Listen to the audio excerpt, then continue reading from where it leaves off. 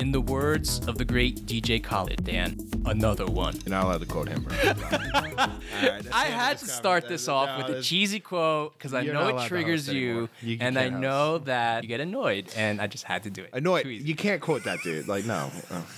Anyway, welcome to the Pixel Den, everybody. I'm Dan, and Seabass is here. What's up, man? We are in a rare time where both of us have off from our work. How's the week gone? Oh, yeah, it's been great. It's been real great. The first week I've taken off since my son was born over a year ago.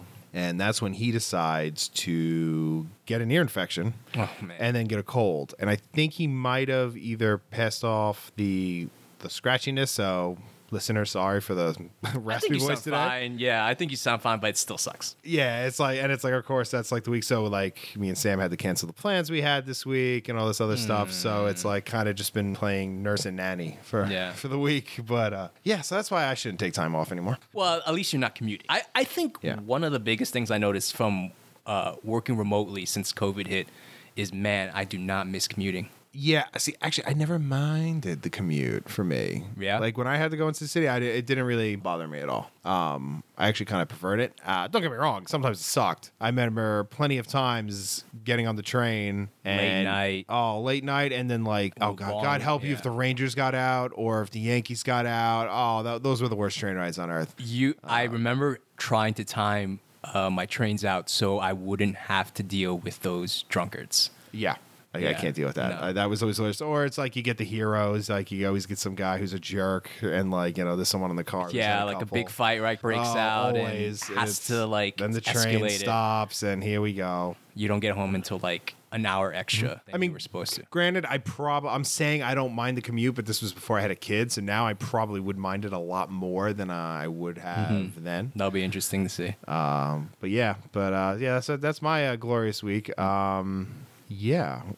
But I did manage to finally finish Obi-Wan. Interesting. I think we'll save that for another episode because I want to do a deep dive into Star Wars because I think there's so much we can talk about, especially, us being big Star Wars fans. We'll save that, but I'm glad you finished it. You gave me a homework assignment last episode, and I always do my homework, Dan. No, not really. Bullshit. You recommended to me I should watch Love, Death, and Robots. It's on Netflix. Love, Sex, and Robots. Love, Sex, and Robots. Yeah. Is it? Is it Love, Sex? Well, hold on now. Oh, wait a minute. We are checking. I'm sorry. It is Love, Death, and Robots. My apologies. Oh, it feels good. Yeah. Anyway. You only get one, so don't get used to it. Anyway, you recommended I watch that, and one episode in particular. Yeah. So I watched the first 5 episodes because if you guys haven't seen it, it's I would say it's an anthology. No, it's exactly what that is. It's an anthology show that's completely animated, but all forms of animation. Different type of stuff. And it's all sci-fi. It's like Black Mirror-esque, but like they try to not all of it's not as like in your face or as kind of grungy or as you don't like feel like crap every time you watch an episode. So the 3rd season came out even at the time of this recording probably about a month ago, maybe a month and a half ago. Really? So we're kind of behind on it. There's so much content. It's a sleeper show. It's like one of those things on Netflix that kind of gets buried that like if you got into it at the beginning the first season, then you're going to follow it. I don't think it's like something they actively even though there's really big names behind it. There's some serious directors. David Fincher Tim does Miller, one. But that's the Netflix motif is that they don't do. It's very rare for them to actually Netflix, that is, to do any type of promotion on their products that they're releasing. It's rare when they do. I think I heard that only from the big guns like Stranger Things. Well, the Russo brothers, they said that when Stranger Things was getting released, the first season, Netflix had went to them, and this is what I heard when they were on an interview with them. They were saying like, listen, don't expect crazy numbers. You have your release day. You're going to be on the banner for a day or two, and like that's it. And then it blew up. Yeah. But yeah, Love, Death, and Robots is definitely one of those shows that was kind of like a sleeper hit. The first season came out, and like a lot of the people who are into it's kind of in the same realm as like the Animatrix when that had come out, and things like that. Like an anthology show that's just like heavily with every episode is a different director, a different animation style, and Yeah. And really short, too. Like, the episodes are like from 10 to 20 minutes long. There's nothing super long. You can bang out a season pretty quickly. Yeah, pretty much. And season 3, I think, was like one of the... The seasons get better as they go on. Yeah, I finished the first 5, so don't spoil the next 5 for me. But... you can laugh, you can cry, you can. So there's 2 in that show in this season. The first 5, okay. We can talk about the first 5. I got to remember what the first 5 were. So I can, since I basically watched it last night, I can. The first one is, I think, a comedy where these 3 robots. Yes, the basically 3 robots with Mars. enter a post-apocalyptic Earth. Now, did you watch season 2 or 3? 1? You didn't, right? You don't have to, but I was just like I've seen season 1. I'm pretty sure because in season 2 there is like a similar setup with 3 robots that are like following Earth. I don't know if it's the same. Are robots. they like trying to spread it out through all the seasons? It might be. So you said you watched the first 5. I right? saw the first 5. Yes. Okay, so then you watched. Okay. So you also watched the with the honey badger. All right, for the record, there's gonna be tons of spoilers because we're gonna go full into it. It's like an '80s action movie, the CIA bunker. Yes. Okay. Yeah. Okay, so essentially, I was like, those wait, 2 are my absolute favorites. That was a really good one. Highly recommend it. Yeah, so that one, I think it's called Team Kill, Kill Team Kill.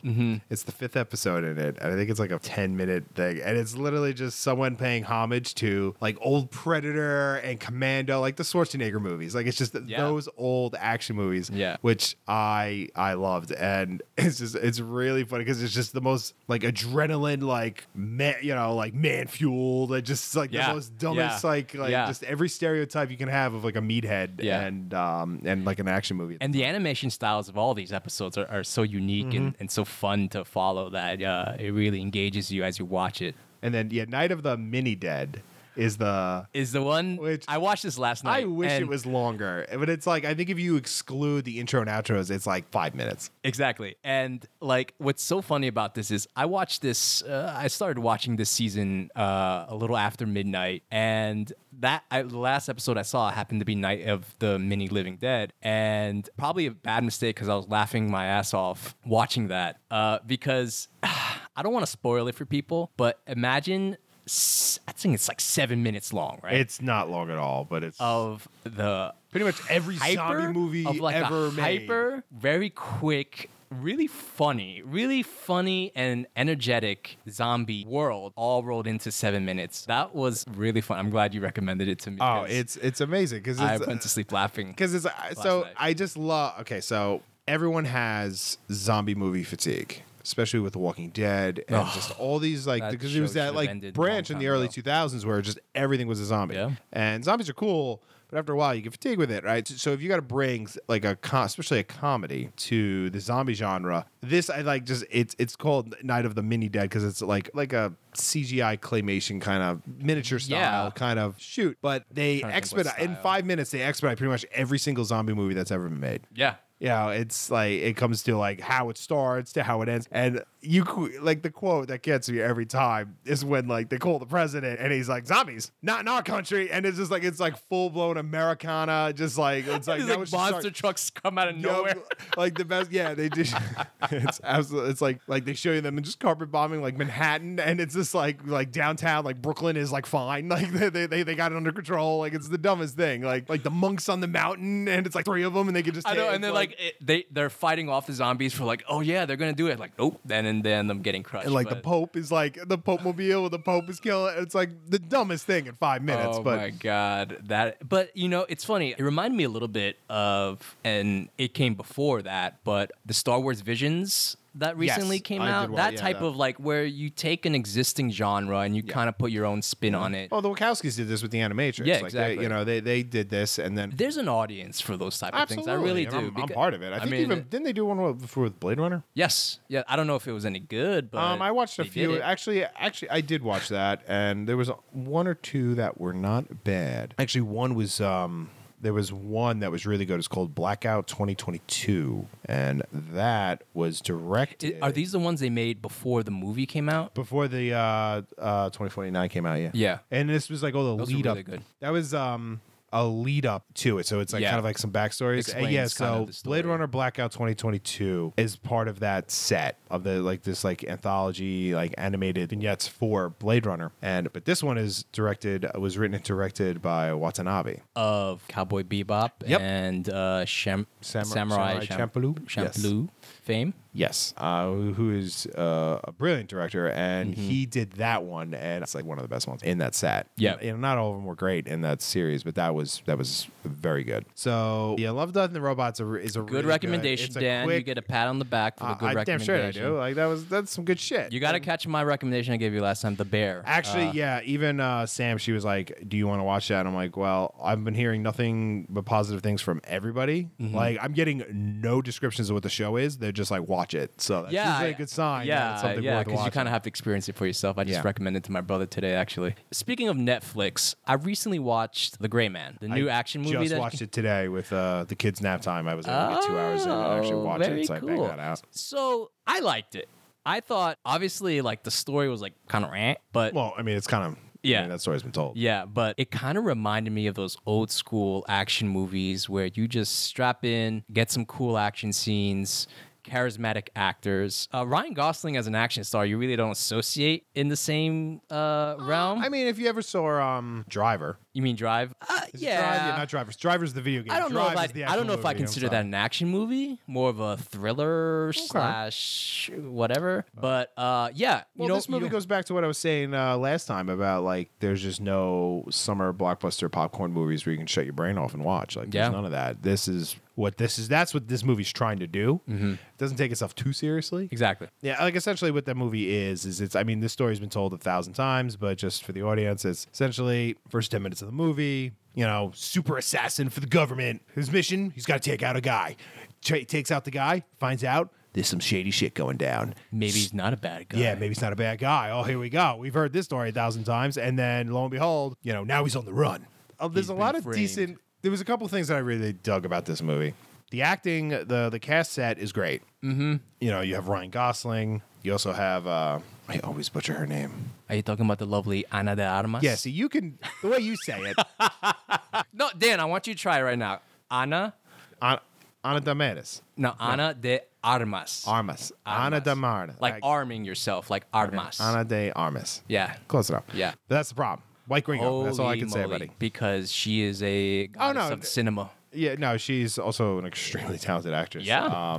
So there are movies that she's been in that she didn't actually know how she wasn't speaking English yet, and you couldn't tell. Which is so wild to me because now she's in line to play Marilyn Monroe. Not she is Marilyn Monroe. The trailer Sorry, dropped. That was poor choice of words. She is in the new movie Blonde, which I hope, and because this is how it is today. I hope she doesn't get any flack for the fact that, she's not American. So they're not giving the role to an American like Scarlett Johansson, who was primed for the role for years. Yeah. In this world where everyone picks on everything. Do you think there's going to be blowback for the fact that she's Cuban and she's playing an American icon? You don't think so? No, not in this culture. I don't see. Wow. Good for people then. I mean, I think she's, because one, she's, it's kind of hard to hate her too. It's really hard to hate her. It's also, she's, like I said, because she's a really good actress, but I don't think where you come from matters anymore, or like where I hope so, where you hail from doesn't matter. I mean, they're acting for God's sake, so it's I mean, how many British actors are playing American roles these days? But essentially, so this movie is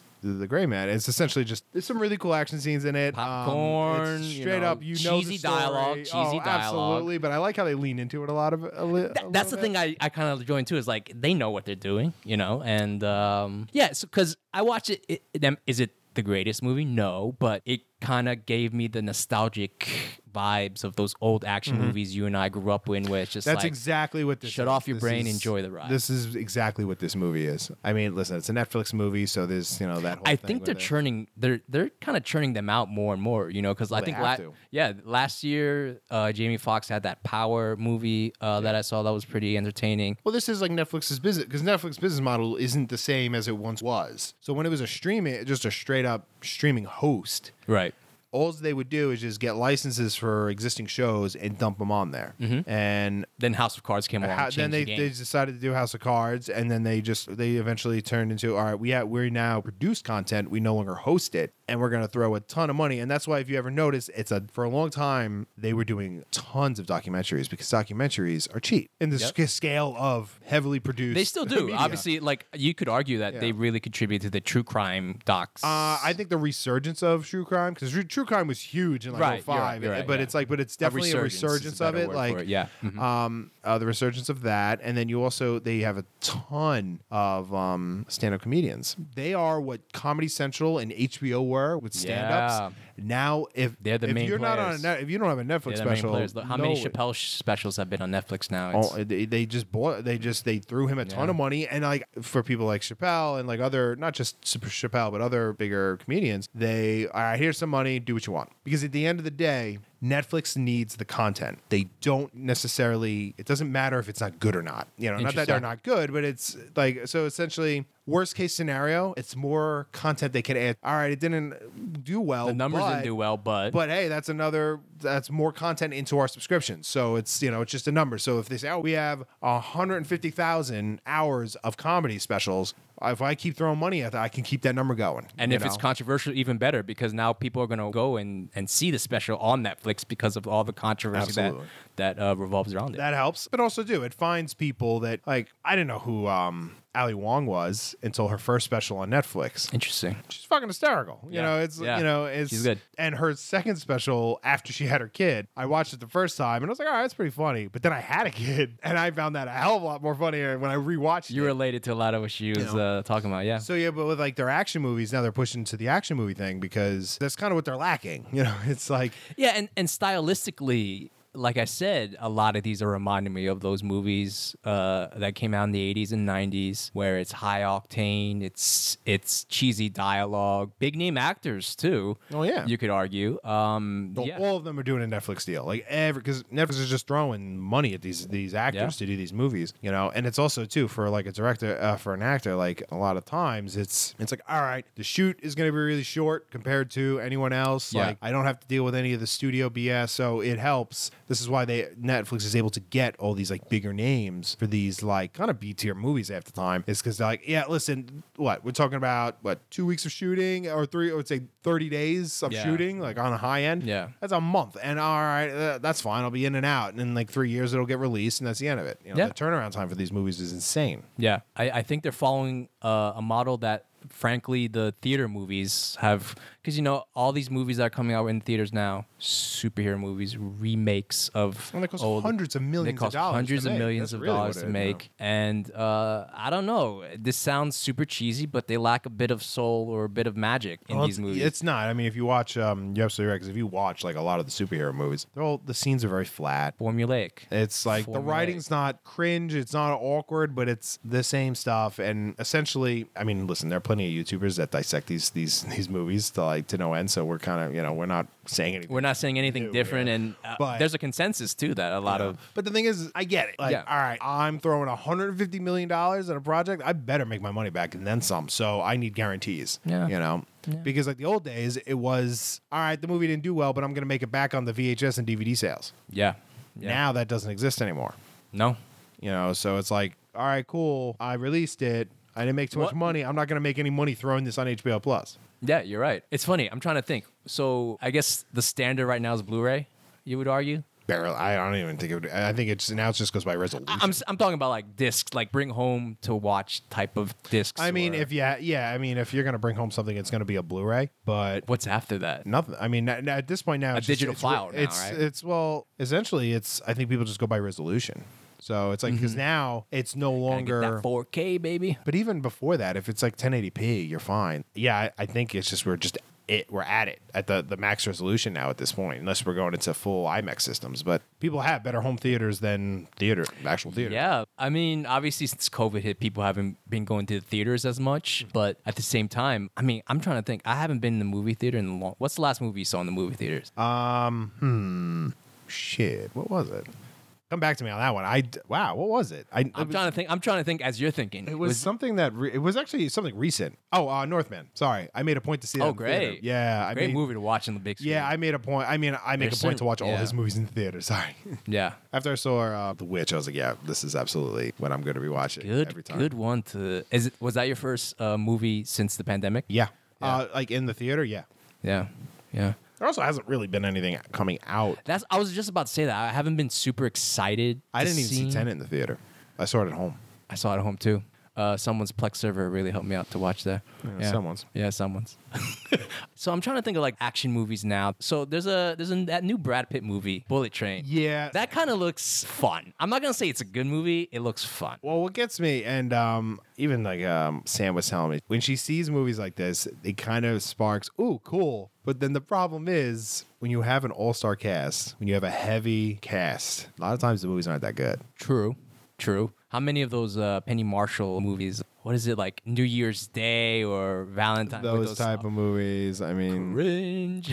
Yeah, just a bit. Even like movies like Murder on the Orient Express. Like it's just an all-star cast. I know. It's just like so cheesy and so it's bad. like not great, and you're just like, okay, this is what we're doing now. Yeah. I'm curious because Brad Pitt, Brad Pitt, I feel like is one of those actors that is really good at choosing roles, and he has very few misses. I feel like most of his movies have been hits. Lately, though, he's been doing a lot of these weird, funky action movies. Because he can now. Like, yeah. Also, like there's Brian Henry is in it. From Atlanta, and he's an amazing actor, and he's just really fun to watch. And then also we have, who's also in this, which I didn't realize she's in this until I just pulled up the cast list, is Karen, I'm going to butcher her last name, Fukuhara. From The Boys. Ooh. The Mute. Yeah, The Mute from The Boys. Love her. Awesome. So she's in it. And also, which, by the way, the most recent season of The Boys was essentially her show. Yeah, she's great. She's the emotional Carrie. She doesn't speak during the whole thing. Yeah. And I'm glad they didn't make her speak too. Yeah. Because that's such an important thing of her character. But yeah, all-star cast. Could it be bad? Absolutely. Could it be fun though? Yeah. I mean, I think it's going to be fun. I think it's going to be fun. You know, everyone's trying to chase the John Wick train, so everyone's trying to like... Which they came out with a trailer recently. Yeah, the teaser came out. Whatever. Hell yeah, I'm committed to John Wick.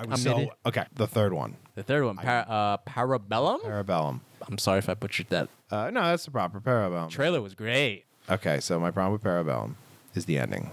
The last 5 minutes of that movie is just bad. Remind me what happened. The guy that's in charge of the Continental of New York, he just magically turns on John Ian Wick. McShane, the English guy. Yes. He's his best friend, his BFF for 3 movies, and then at the last 10 minutes of the movie, betrays him so he, kind of sells out John Wick. Okay, I think I remember this. Which is just, I'm sorry, that is just shitty writing. You've had 3 movies to show what John Wick is capable of, okay? What he's capable of and what he's willing to do, especially for his friends, the people he cares about. And especially what he will do if you betray him. And then at the last second, you kill his dog and he destroys an entire syndicate, essentially. Now, all the New York ones are dead. All right, they defend, it's the last stand. It's like the last castle, it's all that crap with the third one. And it's cool scenes. And then he betrays him at the end so he can maintain the Continental. Like, dude, you know exactly what's going to happen. Like, you've been actually his biggest cheerleader. So either the 4th movie better be I just did that just because, to throw them. Like, we're plot really twist. Plot twist. We're still together. We're still BFFs. It's either going to be that or he's going to kill Winston, and it's going to be like, what the fuck? Like, yeah. So, and then it just made no sense. That's my little rant on those action scenes, though. That knife scene is awesome. When he keeps throwing knives at the one guy on the ground, and also when they're underwater and he's shooting bullets at people. I mean, when John Wick came out, it was basically like no one expected that movie to be as big as it was, and people got hyped. Even that, that's people were like, cool this is what we've been Keanu. missing for like years. With Mr. Reeves, the great thing about that man is that he has no qualms. I mean, he's already made his bones. He's fucking He can do whatever the hell he wants, and so he does whatever he wants, and then he does like the weirdest movies, and then he'll do just all this strange stuff, and then boom, he gets another trilogy. Not many actors get multiple action trilogies that they're the star in. Like, try to name another one. I'm not talking about like the Arnold Schwarzeneggers or the Stallones where they keep making blockbuster action movies, but getting actual trilogies, and they are also the star. like pure action, right? We're not talking superhero movies. No, superhero movies is its own genre. They're out of the equation. Okay. You just write a check and you get one. But. I'm surprised, and I don't think he has. For the record, no one thought The Matrix was going to blow up either. Like until people saw the dailies, because that's all the repeat you hear is like, oh, this movie ain't gonna. This is a really confusing story. Yeah, The Matrix is a game changer. Oh yeah. In cinema, I would argue, not just in action movies. Oh, just in storytelling. Yeah. I'm trying to think. So one actor I'm surprised hasn't done more trilogies is Dwayne "The Rock" Johnson. Now I think about it, he hasn't done any trilogies. Do you know? I would love barely in the Fast and I would love a stuff. sequel to The Rundown. A hidden action gem. Not a bad movie. I think it's great. Movie. I think it's great. That's when he was still going as The Rock. Yeah, I mean, I'm surprised that hasn't been made into a trilogy. Maybe people just forgot about that. Well, he is. They've already made 2 of the Jungle. Jumanji. The Jungle. We are all right, guys. Yes, this is a podcast about cinema and film and all things media, and we don't remember anything. But yes, yeah, I'm trying to think of any other major. I mean, he was in 2 Fast and the Furious movies. Tom Cruise is still alive and kicking with Mission Impossibles. Yeah, so I think. Okay, so here's my thing with that. There are 2 camps. There are the Fast and the Furious people, and then there are the Mission Impossible people. And you're not in both. You're in one or the other. It's like Backstreet Boys and NSYNC, man. You pick one, and that's it. Absolutely, and I'll tell you right now, You're the Green Bay Raiders, baby.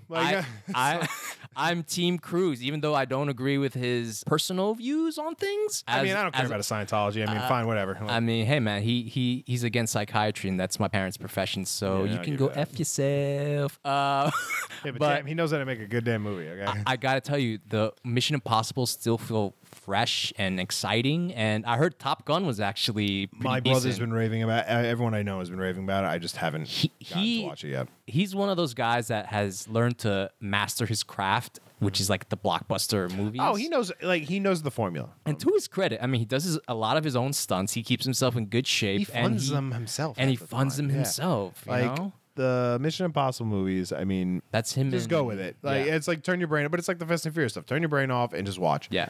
But yeah, I'm just trying to think of any other actor, like Keanu Reeves. If you look at him on my face, should not be an action movie star. No, he should be doing. 2. He is Neo and he is John Wick. What a career he's had. Yeah, because he used to do he started out with the Point Break and Bill and Ted's Bogus, and then he did a lot of romance movies too. Yeah, it's the one with the chocolate. That's Johnny Depp. No. Wait, the one with No, not Chocolat. I'm talking about where he's. I was a little too literal. He's actually a candy salesman, and he finds a girl. What? Oh yeah, dude. Hang on, we'll talk about this in 2 seconds. Let me just pull it up. Sorry, guys. Oh, okay. I know this movie. Ironically, I watched it with my dad. I don't know. Is this 90s? We're talking 90s? Oh yeah, it's definitely 90s. Chocolate. Hang on. No, that's a really bad way of saying it. He's a chocolate salesman, I believe, and he. Let me pull up his IMDb. We're in a holding pattern, people. Just hold. It's funny. I don't think even Johnny Depp was a chocolate salesman in Chocolate. No, he was the gypsy. I don't know if that's the technical word, the word they like to be called, but in the movie. I mean, if you want to quote, I apologize if it offends anyone. Yeah, I mean, if you want in the movie they do call them. If you want to call it like Snatch, it's like fuck you, bikies. It's like. He's a chocolate salesman. We're not talking about Dracula too, right? No. He wasn't Dracula. Yes, he was in Bram Stoker's Dracula. Yes. Much Ado About Nothing. No, let me see. Okay, IMDb is no longer the fun website that it used to be because now it's like the worst. Just go through his filmography. That's what I'm trying to find. Well, this is relevant to our topic, folks, because Keanu Reeves is an action star, and we're talking about action movies. Okay, so Bill and Ted. I think it's after Bill and Ted. I don't think it's. It was definitely 90s though, right? Yeah. Let's see. Because he was in that movie with Sandra Bullock. That's not the same one you're thinking of, right? No. This is. I think that was like Sweet November. I totally didn't watch that. That's movie. not. You think that's I not totally Sandra didn't watch Bullock? that movie. That's not Sandra Bullock. That is. With Sweet November. That's not her, dude. That's Oh my God, what's her name? That's holy shit, it's a South African. Charlize Theron. Oh, I apologize. You are. I know him, right? He was also Johnny Mnemonic, which. Yeah. So which is the one by the lake? Something with the lake. By the lake with Sandra Bullock and him. I remember it was a big thing because they reunited from Speed and. That's right. He did fucking Speed. I completely forgot about Speed. The Lake House. Yes, thank you. But he also. Why are we talking about? What is this chocolate movie? That's what I'm trying to find. Is that chocolate movie? But also, listen, man, he was Constantine. He also did Street Kings, which is an underrated movie. Street Kings is an amazing movie. And Constantine 2 is an underrated movie. Yeah. Yeah, Constantine. So I was watching Constantine not too long ago because it's always on TV, and if it's on, you got to watch it, right? Absolutely. So if you rewatch Constantine, that is a superhero movie. It's a comic book movie. Constantine's a comic book hero. Yes. Actually, one of the comics I genuinely like. Now, if you watch that movie, it's refreshing because it's not following the Marvel or DC filming format at all. Weird ass camera angles. The dialogue kind of gives the audience a little bit of credit. It doesn't treat them like children or idiots. They're definitely like, all right, we're just gonna hint at things and you're gonna figure it out. When did that come out? 2008? 2005? 2005. I saw that 3 times in the theater. Look at you, man. Because I like that movie that much. Wow. I've only done 2 times a movie in a theater. Never 3 times. Constantine was a really underrated movie. It was a very. I'm surprised that didn't make sequels. He tried, like recently. He tried to push to make it interesting. And they were like, "There's just nothing going with it." That sucks. I would have watched a sequel. Everyone would have watched it. I mean, they've done like spin-off. They did like a TV show. They hired a new actor, British guy. And that was more in line with the comics. It's also on the CW, right? So, that's where I got a rule. Sorry, guys. I'm not really watching anything on the CW. I think the CW has gone too far. It is all about hiring models to be actors and taking source material and make it for teen dramas. I mean, listen, they have an audience that they're trying to supply to. And, okay, there is a movie. Okay, this is the premise. Have we found the chocolate movie? Because it's, okay, I got to stop calling it the chocolate movie because there's really nothing to do with chocolate. What the movie is about a guy. I think he comes home from war. It's like the 1940s. There's like 1945. He comes home from the war. He finds out that his like girlfriend or his fiance was just like thought he was dead or whatever, and like just kind of left him. And he was a door-to-door salesman. He's on a bus. He gets off said bus in the middle of he's bumfuck somewhere. I think maybe Mexico. And he finds a girl crying on the side of the road. And it turns out she's pregnant, and she's from like a traditional Latin family, and like they have to pretend that they're married. Because she's pregnant and she can't be pregnant and not be married. And he's a chocolate salesman or something, and they use the wrapper for the chocolate as a ring. I shit you not. This is the premise of this movie. In God's name are you talking about? I'm looking this up now because No, this is a movie. I'm telling you. I've seen this. What's the name of it? I don't know. If I knew the damn movie, we would have it by now. Do you remember any other actors in it? Oh my God, no. Shit. Hold on. All right, I was a little wrong. In what details? It was in Mexico. It was in 1995, and it was a movie called A Walk in the Clouds. A Walk in the Clouds. Mm-hmm. It's about, here's the synopsis from Wikipedia. It is about a young soldier returning home from World War II who's looking to settle down and start a family with the woman he impulsively married just before enlisting. After learning she is not what he imagined her to be, he heads north alone to Sacramento in search of work. Along the way, he meets a beautiful young woman who's heading home from college to her family's vineyard to help with the grape harvest. When he learns that she is pregnant and was abandoned by her boyfriend, he offers to stand in as her husband so she can face the old world domineering father. During his stay at the vineyard, they fall in love and face angry rejection from her father together. The film is based on a 1942 Italian film, 4 Steps in the Clouds. Ooh, wow. I've seen this movie with my dad. Really? Listen, man, I see some weird shit. I've seen, yes, I've seen everything. It's funny because I have no idea his co-star in this, Atana Sanchez Quino. Listen, bro, if you're having a problem pronouncing it, never heard of her. It looks like she has a big body of work too. Wow, quite the movie to remember, Dan. There, get on my level, bro. Touche. Wow. So how did we get into A Walk in the Clouds? We were thinking of Keanu Reeves movies. Yeah, and I was like, he also did like romance movies, and this was a romance movie he did that nobody really knows about, obviously, but clearly, yeah, he is however in a career she insists he continues to sell. So he sells chocolate door to door, and because this is what I remember as a kid, he takes one of the chocolate wrappers and he puts it on her finger to make it look like the engagement ring, and that works. Like that's a thing that works. Owning the movies, baby. You know, our boy Keanu. He was also Johnny Mnemonic, so it's like another action movie which in the did not age well if you were. It didn't. It also came out, I think, around the same time as Time Cop, the Jean-Claude Van Damme movie. If I'm not mistaken. Probably. I mean, yeah, but yeah, I would argue that Keanu is He's one of these actors, like, you forget he's an action movie star. Yes.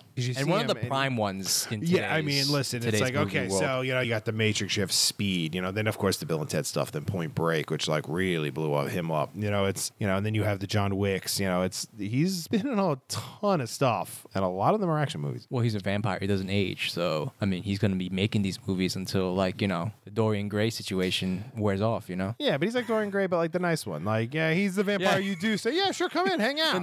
The nice kind, yes. Yeah, it's that whole thing. But yeah, you're right. I don't think there's too many pure action stars these days that are in like these trilogies or these that aren't superheroes. Yeah, not really. Nothing that I'm like. You could argue the Chris's of Hollywood, Chris Pratt, Chris Evans, Chris Hemsworth. They do action movies, but they're never like consistent with them. Yeah. Most of the time, because yes, it's tied to the Marvel movies. Because I've definitely seen action movies with Chris Hemsworth. Apparently, there's a really good action series on Amazon with Chris Pratt. What is it? I'm blanking on the name. The Terminal List. Yeah, I heard. Yeah, I've heard actually decent things about it. I watched that time travel one that he was in. That was really something War. The Tomorrow War. The Tomorrow War. Yeah, that movie. That movie needed to pick a genre and pick a story because there was like 5 different stories going on in that movie, and it was. I remember. Is that based on anything? I feel like no, just shit. It's garbage. It's based on shit. It's based on people wanting to make money. Yes. But also speaking of that, which I remembered. It's not really exactly a pivot, but since we're talking this movie, the new they announced a villain for the Batman sequel. It could be Poison Ivy. Who do they have? They announced? Oh, they announced the girl. Okay, I have. You've beaten me to this news, so I'm waiting in anticipation as to who it could be. Is it? I want to guess it. I'll give you 2. All right, yeah. You give me 2 guesses. I'll give you 2 guesses. Okay, can I have? Can I ask questions for hints or? Sure.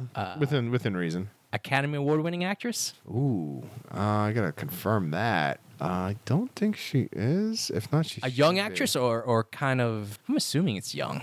Is it an actress that I go goo goo gaga for? Probably everyone does.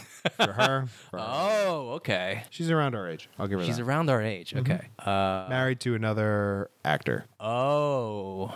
I don't know if that helps me or hurts me. I was going to say one name, but I think that eliminates the one I was thinking of. Married to another actor. And actually a pretty well-known one. No, I don't think it's her. She's too young. This doesn't count as a guess. Yes, it does. Okay, so then what's the name? It's like, you can't just, all right, these are my guesses, but here's what it's not. That shit working in high school for you? It's like, I don't know the answer. Is it this one? Process of elimination, bro. Yeah, okay. Married to another actor. That should help me. Natural redhead? I don't think so. Okay. So they announced it. She's a very good actor. That was another one I was asked. Is she like good? No, she's really good. She's been in some big stuff. And I'm sorry, did you already say that she won an Academy Award yet? I don't think she has. I think she has. She's won some heavy duty. No, I don't think she's gotten that, but she's married to another actor. Oh, this is fun. Mm-hmm. She American? No. She's not American. Interessante.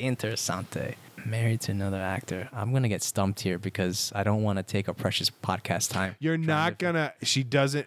I'm actually surprised she's getting Poison Ivy, but I'm like, I dig it. So you would say it's an out-of-character casting? Poison Ivy? Yeah. Ooh. I mean... Yeah, it's definitely. I was actually shocked. So you're saying she hasn't done roles that would lead? Not necessarily. I just was kind of surprised they went this route, but I was like, okay, I dig it. Oh my god! All right, for the sake of time, I'm going to give up. Who is it? It's Emily Blunt. What? Yeah, when I was like, I dig that a lot. Like I said, right? It doesn't fit, but you're like, all right, absolutely. Like she could pull it off. I dig that a lot. I mean, you've seen Edge of Tomorrow, right? The Tom Cruise movie. Yes. Oh my god. I mean, she's got the action chops she's in there. Sicario. And Sicario too, of course. Which has, sorry, I will fight anyone for this, as one of the best suspense scenes. The highway scene. Look it up on YouTube. Yo. I mean, that's cinematography, suspense. That's directing acting, at its peak. That is directing. That's everything about perfect. that scene is It's a perfect sequence. Top 10 should be in the top 5 of people's list. Yeah, I read that this morning. Blunt. That I'm Emily Blunt down for that. Going to be Good Poison for her. Ivy. Good for her. Yet another one of these Brits taking away roles from our Americans. Sorry, they can act. What do you want me to tell you? Like, it's true. I was gonna say Emma Stone, but she's no longer with Andrew Garfield, and then she's not married to an actor. So, yeah. And she's married to John Krasinski, so. The new Dr. Reed of Fantastic Four fame, I think. If that movie's never getting made, dude. I mean, that franchise is a black hole of suckiness. So, did I tell you I watched the one with Miles Teller in theaters? Ooh. Well, that was a screening. I should say a screening, a PGA screening. So it was. FYI, people, he is technically a producer. You know, I don't want to brag, but you're gonna fucking flex. It's like, PGA screening. Just so for some background, one of us does know what they're talking about. He is in the television production scene. I am in the industry, yes. That doesn't mean I know everything, and I respect your knowledge of films just Absolutely. as much as any. But you're better. but no, yeah. So just FYI, people listening, that he actually. I got the card too. If you ever see me in person, hey, you got the PGA card? Absolutely, I do. Anyway, yeah, I saw that Fantastic Four train wreck in theaters. Train wreck, you mean?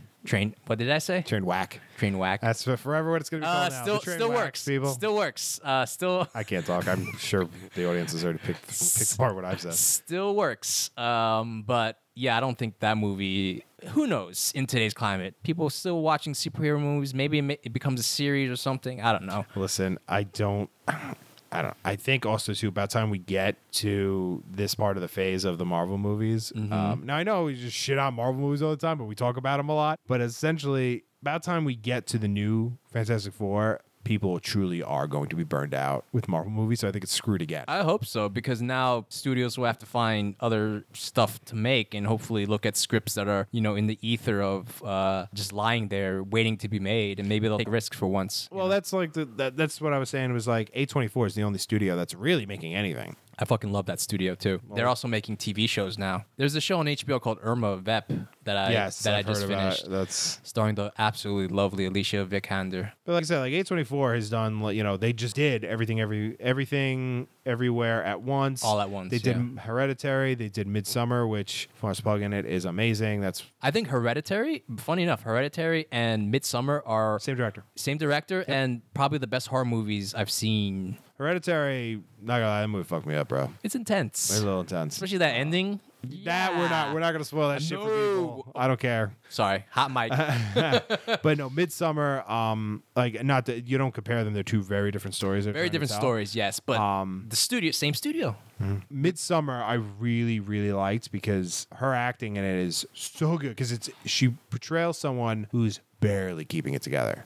But she does it so well. In the midst of a breakup. What makes it uncomfortable is how real it felt. How this is someone who's going through the shit, but this is how they're like. Like it's like they can hold conversations. They're not just like crying in the corner for 20 minutes. Like no, she can get on a plane. Like she can go do things, but it's rough. It's tough, And so this is that studio, A24, and they just made news because they're bringing our boy Brendan Fraser back. No kidding. He's in The Whale. Is he? He's The Whale. Yeah, he's Darren. I butchered the last names. I'm sorry. Aronofsky. His newest movie is The Whale. Mm-hmm. So this is really crazy because Brendan Fraser is in one of his movies. Okay, just for background, he did Black Swan. He's a top 2 Wrestler. He did The Wrestler, which I was not a big fan of. But I like The Wrestler. But he also did Mother, which I loved. Mother was an amazing movie. Mother was. Talk about batshit crazy and fucked you up. Mother was that's definitely where the trailers did not portray that movie properly. And I love that they did that way. They didn't do that. I mean, it's got a Harris, Michelle Pfeiffer in it, and if you start throwing theology at me, I'm all in for it. But yeah, he's doing his newest movie, which comes out this year, is called The Whale. Okay, and the premise of that movie is it's about a 600-pound middle-aged man named Charlie, played by our boy Brendan Fraser. That's why he was gaining all that weight for this role. Then. Yeah, he plays like a 600-pound man who so he tries to reconnect with his daughter, and they grew apart. Who plays the daughter? Do you know? I don't think they. Well, I'm sure they actually announced it. Let me see if I can pull up a cast. The years have not been kind to our friend Brendan Fraser. It's Sadie Sink. That's the girl from Stranger Things. Stranger Things, love her. Yeah, she's amazing. She's playing the daughter. So yeah, essentially it's about. So yeah, this is the full premise. I'm just going to read straight from Wiki. Is that a 600-pound middle-aged man named Charlie tries to reconnect with his 17-year-old daughter. The two grew apart after Charlie abandoned his family for his gay lover, who later died. Charlie then went on to binge eat out of pain and guilt. That is a sense. Yeah. But yeah, Brendan Fraser's playing Charlie. And my wife had to give me a background because I was like, felt really bad for Brendan Fraser because talk about getting typecast, blew up and then just did a series of just bombs and just some rough movies. But I didn't realize he had gotten Me Too'd. What? Not that people Me Too'd him. Like a producer sexually assaulted him. It happens to guys too, yeah. No, it does happen to guys. Terry Crews. Terry Crews was the big one. Also is a famous story. Well, I didn't even know that had happened to him. Crazy. Yeah, and he like spoke out, and because of that, like there was backlash. I'm assuming this happened like in the 90s when he was like one of the I think it actors. Probably. Actually, no, I think because it like and they get fucked him up because I think it like he even contributed to his divorce. Like this is once again coming from the Wikipedia, so take it for what it's worth. Fraser alleged in 2018 that he was sexually assaulted by Philip Burke, the then president of the Hollywood Foreign Press Association. Holy shit! At a luncheon summer in 2003, the assault, his subsequent divorce, and the death of his mother launched Fraser into a depression that, combined with his health issues and backlash within the industry over speaking out against Burke, caused his career to decline. Wow, because honestly, you say 2003 that happened? That's right around the time he stopped making movies. So he was doing, he was like Crash. Working every year. He was in from Crash, 91 on, he was doing, don't forget, he did Crash. That's like, Airheads, he's in those type of movies. Bedazzled, Encino Man. Yeah, so that's like the jump is like he does Blast from the Past. Then the same year, these are the three movies he does in 99. Blast from the Past, The Mummy, and Dudley Do-Right. Now, granted, when you do a movie, you don't know if it's going to hit or not. He does 3 in 1 year, and it turns out that The Mummy blows up. Then the following year, he does Bedazzled, and then he does Sinbad. Then in 2001, he does The Mummy Returns, and then he does like a Looney Tunes movie, but then he does Crash. So talk about that. He does Looney Tunes Back in Action, and then the following year, he does Crash. All in a day's work for an actor. Yeah, then he does the third Mummy movie, and then he does a G.I. Joe movie, which is an uncredited cameo. So then it's just like a lot of those type of movies. So now he is going to be in a Darren Aronofsky film, The Whale, which I remember, and there's pictures of it. Boy, that's rough. Everybody loves a comeback, especially in Hollywood. Because, I feel like Brendan Fraser had the capacity to be one of those action stars, or not action, but action-adventure stars in the late 90s, early 2000s as we were transitioning out of... He was doing a lot of these just, fun... Stallones these fun movies, even like The Mummy, it's like an action movie, but it's a fun movie. I love that movie. But it's, he was doing a lot of that. Mm-hmm. And... George of the Jungle. Yeah, I think I watched too much of George of the Jungle. I think I did watch a couple. I watched that a few times. Definitely watched that. And then also, I'm glad he's back in the game. Seems like a nice dude. I don't know the guy, but it says something to actually speak out to it. So it's like even for a guy, man. I know, crazy. But also, on a cooler note, this movie I've been waiting for a long time. The Oppenheimer trailer release dropped today. I have to see that because I cannot discuss it with you unless I have seen it. Yeah. It's like a teaser trailer, so there's not crazy amount. Oh, this is the 30-second or minute teaser trailer to hype up the real trailer that comes out. But we discussed this last time. I don't want to rehash it for our it's essentially, essentially it's that, and it looks good. Yeah, they're saying next year, so the movie's coming out next year. So we got a long, I think 7/23. So we got a while. 7/23. Yeah. So it's next summer then. Yep, Oppenheimer. That's a cool story. The cast is ridiculous. Unreal, that cast. I'm gonna pull up the cast list here for everyone, so we are not just talking. Are you kidding me? We have a whole because we totally have interns here that will research. Oh, yeah. No, you got Murphy, you got Robert Downey Jr., you got Florence Pugh, you got Emily Blunt, you got Jack Quaid, you got Rami Malek, and Matt Damon. Look at that, folks. It's also Nolan, so Nolan can kind of get whoever he wants. I read a headline, so please know that this may not be true, but the actors in that film took pay cuts just because they knew they were going to be in this movie. Probably. Because those actors are commanding... they're top tier. They're 20, 30, 40 million per picture, right? Mm-hmm. So, when you hire a cast like that, the budget's going to go high. Well, you got Robert Downey Jr., then you got Matt Damon, who's just, fixture now. Florence Pugh is she just prints money now. And Rami Malek, it's, give me these people. He, obviously, if you didn't watch Mr. Robot, which you should, by the way, great show. Yeah. Not as many people watch that show as you would think. I think part of it is because it was on USA. That did not help That did not help it at all. But I maybe found a second life on the streaming. I forget which streaming service holds it now. Probably Hulu or something. Yeah. No, Mr. Robot coming from someone who's embedded in technology. You said it was one of the most accurate portrayals of portrayal of hacking and infrastructure breaking, and they expedite they speed it up a lot. But what they're talking about is that's how you would do it. Obviously, it wouldn't happen in 5 minutes, but that absolutely could happen. How some of the hacking, such a cool show, quote unquote, or the penetration tests that they do and stuff. It's there's some really cool stuff that they do in that show that makes it very accurate. So it's great. Like honestly, first season got a little weak. I'm not gonna lie, but every show gets weak at the end. Every show gets weak at the end, especially when you're trying to make the landing, if you will. Yeah. You know. Yeah. But Raheem Malik just came off being a Bond villain in the latest Bond movie, so he's got some credit in the movie sphere, not just Yeah, I mean, it's sphere. Like when you see him, and he also he won an Oscar. Hello, what am I saying? He won. I was gonna say Freddie Mercury. It was Freddie Mercury. Yeah. But even before that, if you watched The Pacific, because he's in that was like his big break was HBO's The Pacific. Really? Yeah, and his acting on that is ridiculous. It's really good. No, he's great. He just joins another star among stars, and if Nolan makes a movie, he gets what he wants these days, right? Yeah, and that also gets you kind of nervous too, because I mean that you get this like the Clint Eastwood effect. It's like, because now Clint Eastwood is just coming out with bangers one after another, and then now it's like no one really cares.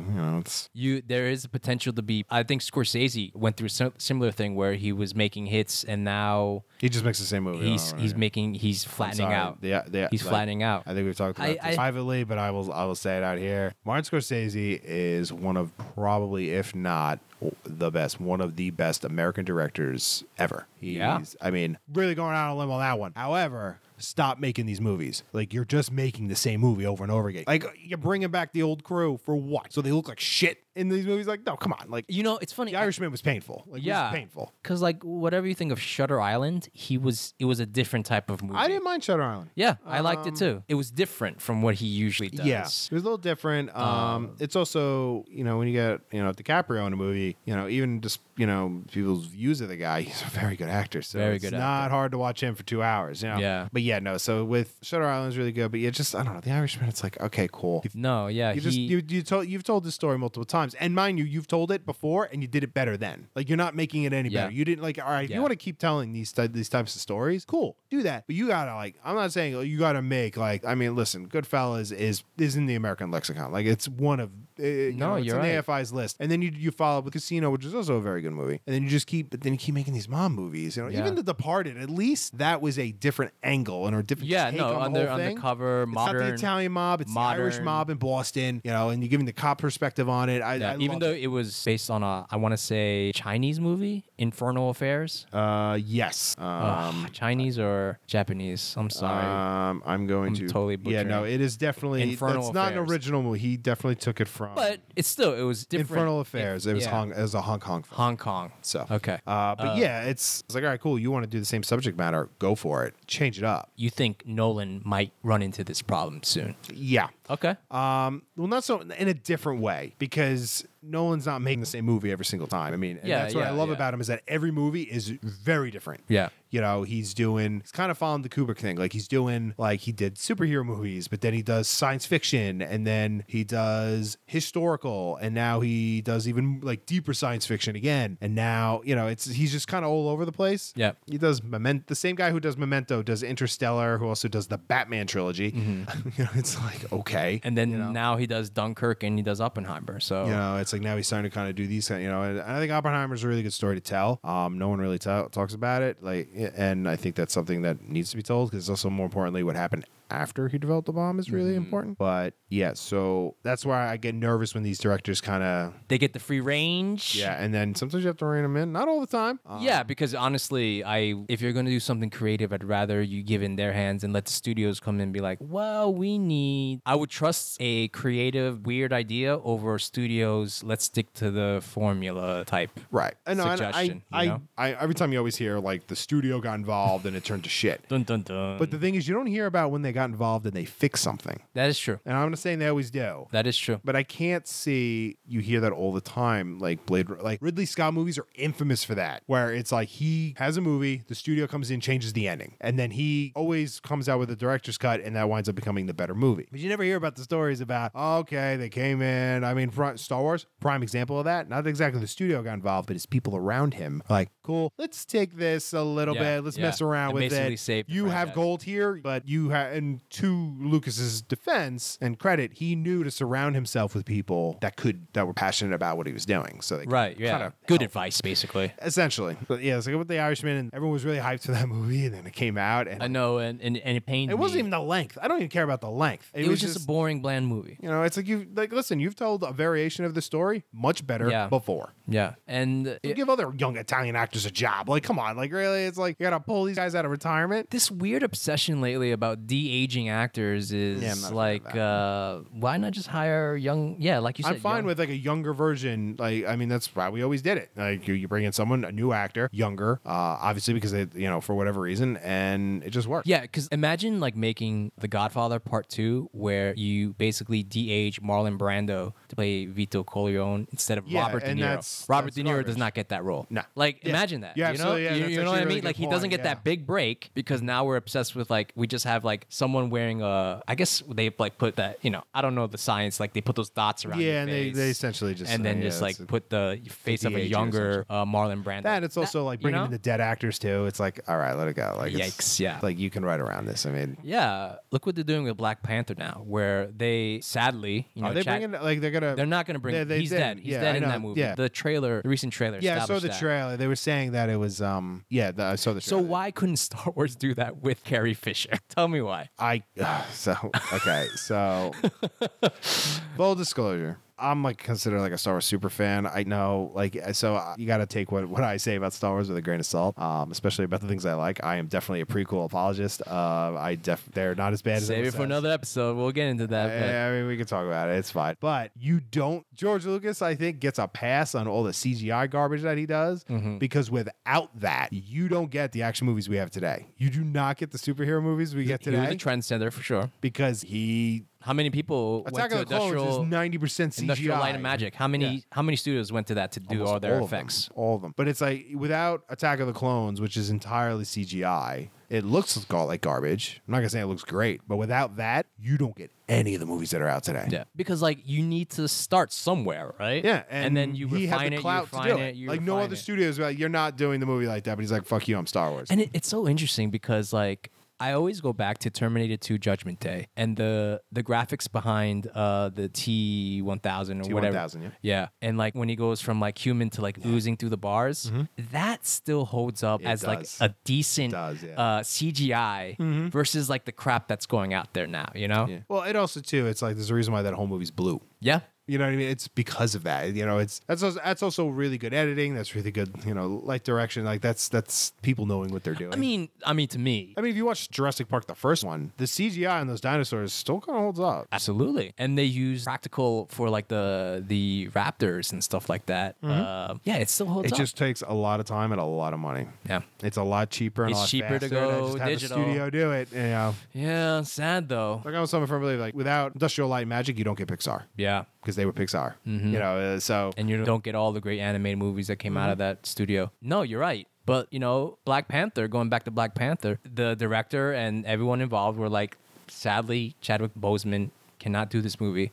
We're just gonna write the story, write it without him, write it without him, and not have to go through like this whole, hiring an actor and making him die in some weird way, like they did with Carrie Fisher in Star Wars. Spoiler alert. Well, yeah, well, if you don't know, I'm saving you. The sequel trilogy is that's a mess, and I give the directors a little bit of space with that because all the stories you hear, kind of. I mean, granted, it's like heard from someone who's like a second cousin to like the script intern, but it sounds very much like none of the the two directors got there was no synergy. There was no synergy roadmap for that story, and you could tell. So that's kind of where I kind of give them a break, the directors with it, because it's like, all right, like. But on the other hand, as a pseudo wannabe writer, I love the fact that somehow the Emperor survived, got in a fucking multi-million-dollar movie. Like the fact that line, the amount of times that particular that gets me scene. through some stuff, man. Every time I'm like, oh, I can't write for shit, and then I'm like, oh yeah, well, someone wrote that. That made it into someone a got a Hollywood check blockbuster. for that. Yeah, They had to pay for that. Yeah, no, totally. Yeah, I mean, yeah, I don't know. I feel like movies can do a better job of just sticking to basics sometimes and not overdoing it. You know what I mean? Whether it's replacing an actor, someone has died, or changing it up your style, right? Like, you know, like you said, like the directors like Scorsese, man, you can do movies, and he's proven to do movies that are not gangster movies. Respects artists and creators that I'm kind of in both worlds. Like I totally get like if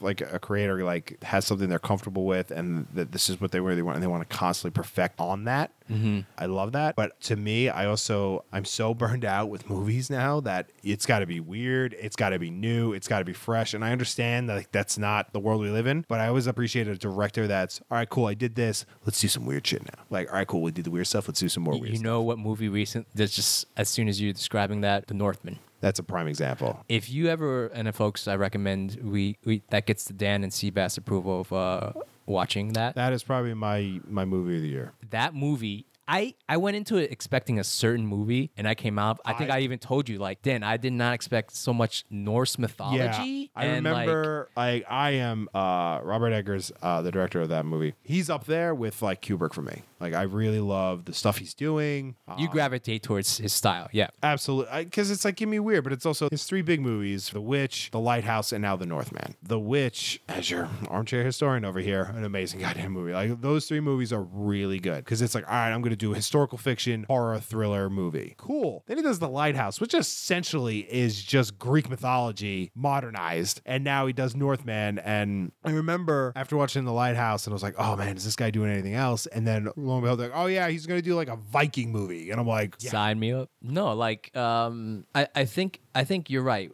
because as you and I are avid moviegoers and we watch so many movies over the years, we want something different. We want something that, you know, is fresh and at the same time also reminiscent of stuff that we've seen before. Like you know, like I said, The Gray Man wasn't a great movie, but it reminded me of all those 90s action movies I used to watch. Yeah. You know, with my dad or my brother or like on TV or in the theaters, you know, because it was just a fun ride, you know? Yeah, absolutely. Like, I mean, because no, it is. I'm a walking contradiction with it because I say that and then I'm like, oh shit, more Star Wars. You know, it's like, you know, like I don't care how. Give me something different, but also give me more. Yeah, I'm like the worst because I'm like, you know, it's like everyone wants, you know, Empire Strikes Back the 10th time. Like everyone just wants that movie. There's that one thing that you unabashedly defend. You know, like I will die on that Star Wars hill, bro. You will die on that Star Wars hill. I know more about. Okay, I uncomfortably know more about Star Wars lore than I do about fucking historical figures I had to write a thesis on. Okay, like it's uncomfortable. It is. Yeah, that's your thing. You know, like I will protect movies like The Fifth Element. I'm right there with you. You know, like this is what kills me. Not to keep interrupting. He is the only fucking director that's doing science fiction. Okay, so they don't make science fiction anymore. They don't do space science. They don't do space operas. Star Wars is the only one, or Star Trek. Nobody does new science fiction now, except they're going to TV shows. They're doing TV shows, and that's what kills me because they're usually never that great. But I like the Race by Luke Wolves. Benson does the Fifth Element. Besson. Our French friend would yell at you. This is what kills me with him. I love his shit. It's the Michael Jackson thing. Why has he got to be a fucking pedophile? He's legit a pedophile, right? Like we can just say it. Like, come on, like amazing director. Like at least you know. You also look at the professional a little differently than when you. Yeah, you do, right? Like you have the professional, then you have. I think that's why they never made a sequel. La Femme Nikita. Mm-hmm. You know, it's like, and then also if you even see his most recent one is essentially La Femme Nikita again, just a new chick, Anna, which actually not that bad of a movie. Lucy's really good. I mean, I know it's like stupid, like, but it's fine. But he Valiant and the City of a Thousand Planets could have been really good. But his style, I think, is just so attractive to watch, you know, because he knows what he wants and he has a rhythm to his movies, you know, and he also I didn't realize this. He wrote Taken. Yeah, the franchise is mainly because of him because he greenlit all those. He has that European. I think he also produced the Transporter too. He's essentially he did the Transporter over there. Yeah, but it's come on, man. He's pretty much a fucking pedophile. Like it's like there's some real rape allegations against him. Yeah, not a great dude. Not a great dude, but it's like the Michael Jackson thing. It's like fuck. You still listen to Michael Jackson's music, don't you? Huh? Yeah, you know, Beat It comes on, you're like, oh shit, I'm jamming this. Wait a minute. Ooh, Okay. Maybe not. Sorry, alleged pedophile. All right, sorry. Like full the lawyers, man. Our lawyers are gonna kill us. It's just that's what kills me with that. Anyway.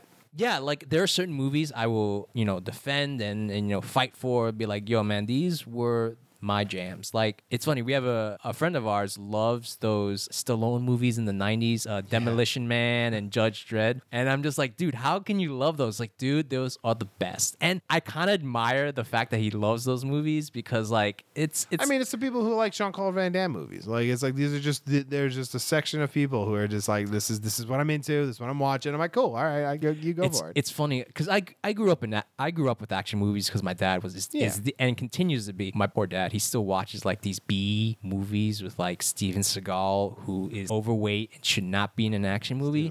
But because he remembers Steven Seagal in like Under Siege and Above the Law, he's like, yeah, he's back doing a movie. For the record, man, those aren't that great of movies to begin with. Everyone talks about Under Siege is like this great, like Seagal's movies are like bottom tier. They're cringe, for me, bro. Yeah. They're just full cringe. Jean-Claude Van Damme, Schwarzenegger. My favorite is Jean-Claude the Planet Van Hollywood Damme people. Yeah, is hearing from our mutual friend who's French. Her views on him is awesome because she's like, no, he's an idiot at home. Like no one takes him seriously. And meanwhile in America, it's like, yeah, Jean-Claude Van Damme. It's so funny, hearing different perspectives of like that one actor when like they're revered in one country and in another they are just like, nah. It's like Christopher Lambert. Exactly. He's the most campy ass actor here, but like we love him, and it's like in France they're like, yeah, that's great.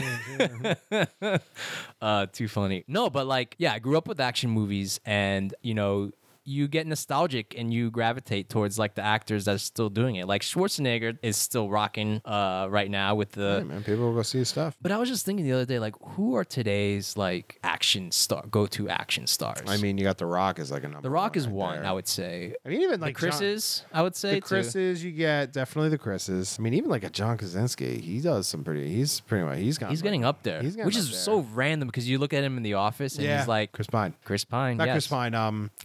Chris Pratt. Chris Pine is the other, different guy, obviously. But I'm trying to think of like, I mean, you got Vin Diesel, but all he does is Fast and the Furious movies. He's not on my list. He's not on mine either. He's a one-trick pony. John Cena's trying to make it happen. Yeah, I mean, trying to follow the Rock thing. Did you see that show on HBO, The Peacemaker? No, I kind of like cut off the Marvel train after the TV show. I actually heard decent things from that series, but I really don't have an interest to watch it. But I like John Cena. I think he has his moments for sure. I have none against the guy. I think he's fine. Yeah, but like the top, like big, like just like who? Yeah, I want to know like who are your go-to actors if you're making an action movie? Probably I would put The Rock, Chris Hemsworth. Honestly, that's kind of really... Isn't right? Like, because, like, the golden age of, like, I call them the Planet Hollywood stars of, like, Bruce Willis. Yeah, Bruce Willis, obviously not that Sylvester Stallone, Schwarzenegger, Gerard Butler. Okay. He does, yes. I would Olympus put him on there. Has fallen. He does something all those has fallen. movies. He did Greenland. He does like a lot of... He does all those Gerard movies Butler, now. Okay. And he did 300, which, That's where he started. I mean, that's where he blew up. That's where he blew up.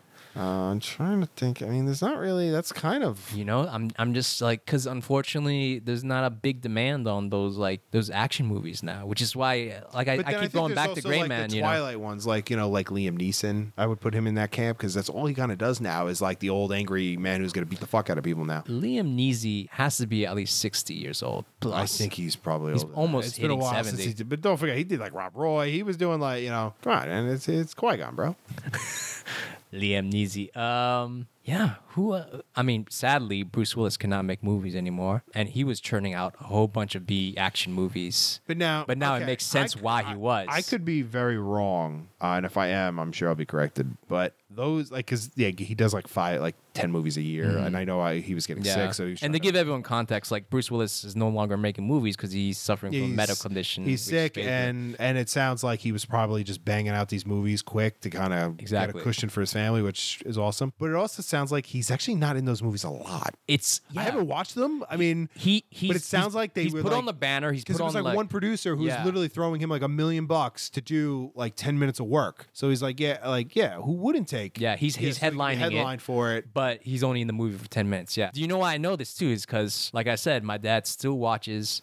He's watching these action movies with Bruce Willis, and like he's in it for like literally 10-15 minutes, and he's like, it's scattered, right? It's like he's 2 minutes in the beginning, another 5 minutes. They over probably here. shot maybe 6 hours of B-roll on him. I mean, yeah, all right. Here's $1 million. For $1 million, you're getting. I could put your name on the poster. I could put you in the promo. Yeah. I'm not going to make you do any type of. This movie's not going to require any type of press, and you're only going to be in a couple scenes. You're in and out in a day. Here's $1 million. Oh, by the way, I got like 10 of these. You want to fucking bang them out? Like, and he's in his 60s too, right? Bruce? Yeah. They're all in their 60s. And here's the thing, man. Like, this is what kills me. Is growing up, Bruce Willis was my man. Like, that was my favorite action star. A lot of people's favorite action. He's 67 right now. Oh, that hits you. Yes, it does. It's my dad's age, actually. Yeah. There's no really of the, big action stars besides like Dwayne The Rock Johnson and the Chris's. And it doesn't look like there's going to be... Ryan Reynolds, I guess, is kind of there. He's more of a comedic type of action star, but still action-y, I would argue. But I would also Free Guy was Deadpool. Free Guy was funny. Like, that was just like... He does action stuff now. Yeah. He's also in that camp where he just does what it seems like. He just does what just seems fun to him at this point. Yeah, like he did what was it called? The Atom Project recently. And but now, would you consider like Scarlett Johansson an action movie star? That's a good question, because she did Lucy. Because I was gonna say I want to separate her from the Marvel movies, because that's our own thing. She did Lucy, and I'm trying to think. She's done other action stuff. It's. I would also put Keanu Reeves in that because he's doing modern action movies now. Yeah. I would also even Emily Blunt, because is kind of action-y. Yeah. She's a go-to action. I mean, Gal Gadot. She's like it's only really the superhero. Charlize Theron. Yeah. She's done a bunch of action movies. They're actually doing a sequel for Your Movie. I call it Your Movie because you came up with the idea of the movie and they made it The Old Guard. Yes. Now, funny story, folks. Dan came up with the idea for The Old Guard years before it came out, and then mysteriously they make a movie about it. Plagiarism, you be the judge. Okay, so you got to be careful with comments like that. No. All right. So background. What do we talk? What are we in 2022 right now? So back in like 2009, I had come up with a premise that was similar to The Old Guard.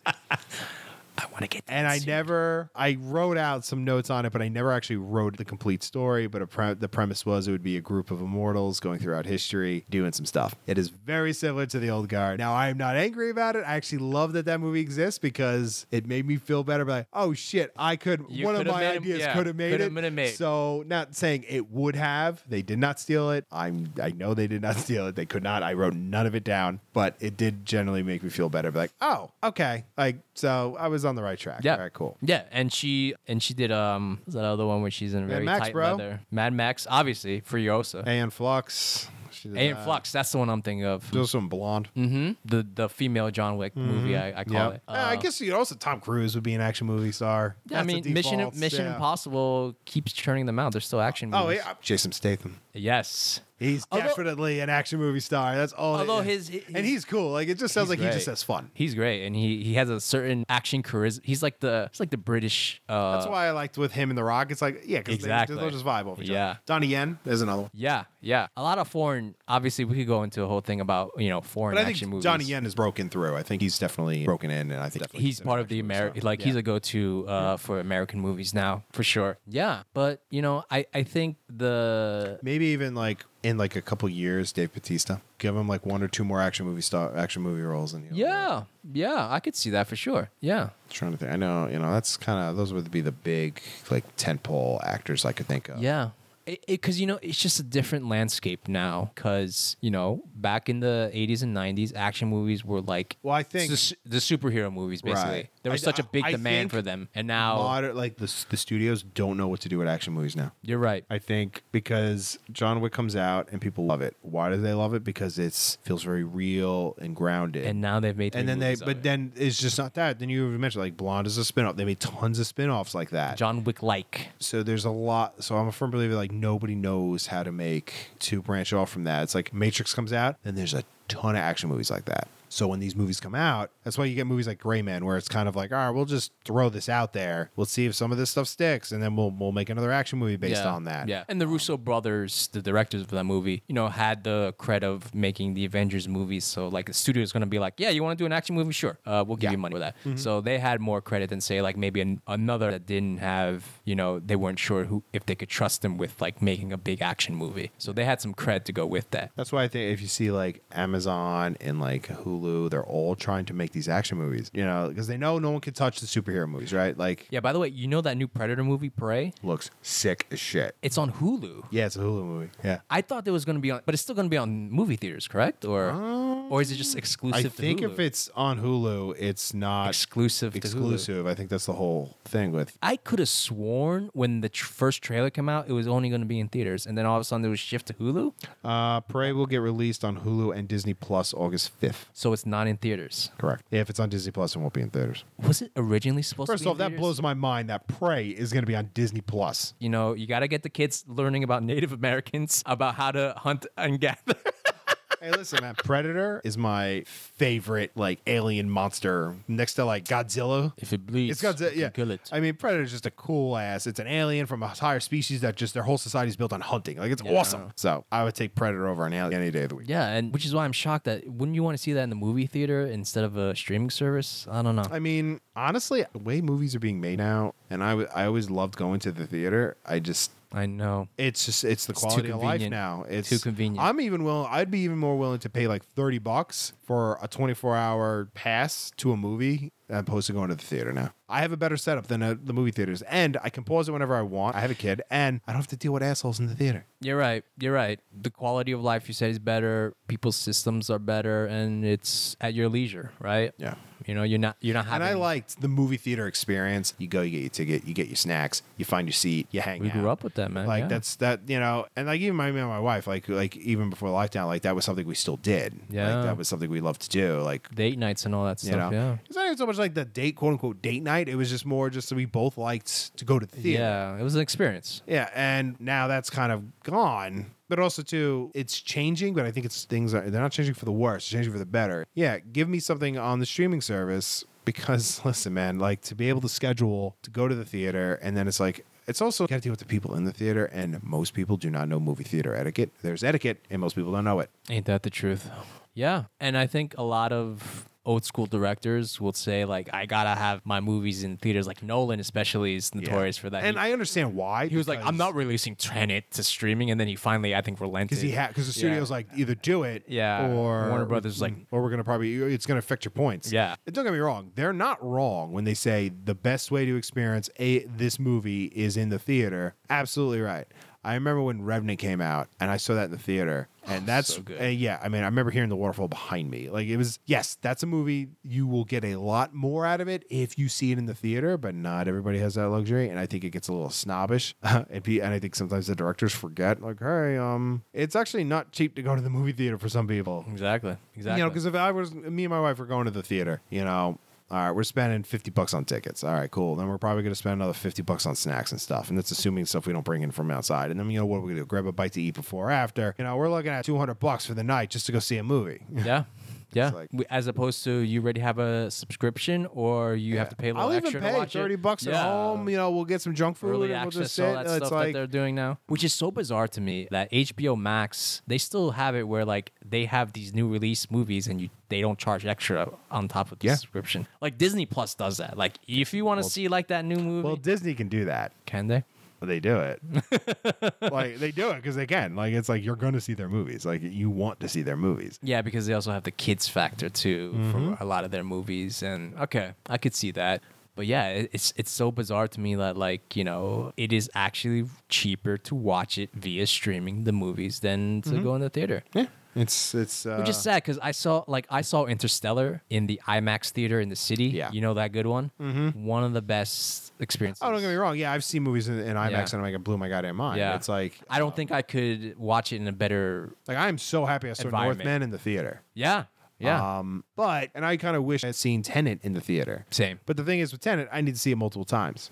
Yeah, so, you're not gonna pay more money to see it again, Yeah, even though I did see Inception twice. Did I see? I think I saw Inception in the theaters. Yeah, I saw that in the theaters. I've seen most of Nolan's movies in the theaters because his movies tend to kind of warrant it. You know. Also, did I see it? Yeah, I think I saw Mad Max in the theaters too. Oh, I absolutely saw that in the Fury Road. By the way, the prequel has also got Anna Taylor-Joy in it as the Furiosa, which is awesome. She's fantastic, and I'm excited for more movies like that because I thought Mad Max Fury Road was like so intense and in your face. This is the stuff that we love. High octane. Also, baby. to bring back in last episode, I was talking about old school movie trailers like that. The trailers to that movie reminded me of like the old '70s trailers. Yeah, and it was just so good. And I mean, I like how the movie's actually really not about Max. Yeah, no, exactly. And funny enough, George Miller, the original director, still making them. God bless him. He loves his craft, and he's got to be pushing 80 or something. He's an enigma, man. Like the fact that mind can make Fury Road, but then do Babe Big in the City. It's like, yeah, like what? Talk about a contrast in. Yeah, it's like, how are you? What? Okay, sure, okay. Nah, but I'm excited. I'm excited for the prequel and anything more Mad Max. Although, did you hear that Tom Hardy and Charlize Theron did not get along on set? I can definitely believe that. Yeah. I could believe that. Because from what I hear, what it sounds like Tom Hardy can be a bit rough. But it sounds like, well, if you guys get along, then he's great. But if you don't get along, you're a jerk. So it's like... He makes you know it. Yeah, but it's like, that's the thing with anybody. It's, you know, when you hear like these stories about like, oh, this person was a dick. Well, it's like, maybe you guys don't like each other. Like, of course, you're only going to get the shitty side of someone, you know? Yeah, I mean, that happens with... I'm pretty sure there's a lot of behind-the-scenes things that happen with actors all the time that just never get talked about. I mean, listen, to want to be an actor and to be good at it, you got to. There's a little sociopath in there. There's got to be. Yeah. A little bit. You know, you got to be able, you know, to transform your entire persona to this one particular character on command, and the good ones would be a little, you know, a little rough. And to think at one point I wanted to be one. I could have been one too, but you know, whatever. Hey. I don't think you'd want that world. I wanted to as a kid, though. I can believe that. You know? Oh, he also did Happy Feet. That's right. George Miller did the Happy Feet movies. Again, like, you go from, like, these, like, kids' movies with animals to, like, this intense, he didn't Australian direct Babe. wasteland. He actually wrote Babe, the first one. Yeah, look at that. That'll do, pig. That was a great little movie, man. That was a great little kids movie. Love those. I can't wait to show my kid that movie. Yeah. But going back to action movies, I think there's something, and this is going on not only in just movies, but in TV shows too. Foreign movies have upped their game, and I'd argue they've surpassed American movies in terms of style, in terms of quality. Oh, absolutely. You know, and they've always had it. You know, they've always had, you know, the stylistic action movies of, you know, the Jackie you got Chan. The Raid, you got Old Boy, you know, you got all these, you know. Yeah. The Korean movies, the Japanese movies, you know, all those. Also all the gun fu movies that were being made in the early 80s and stuff like that. That stuff is great. It's funny because, like, they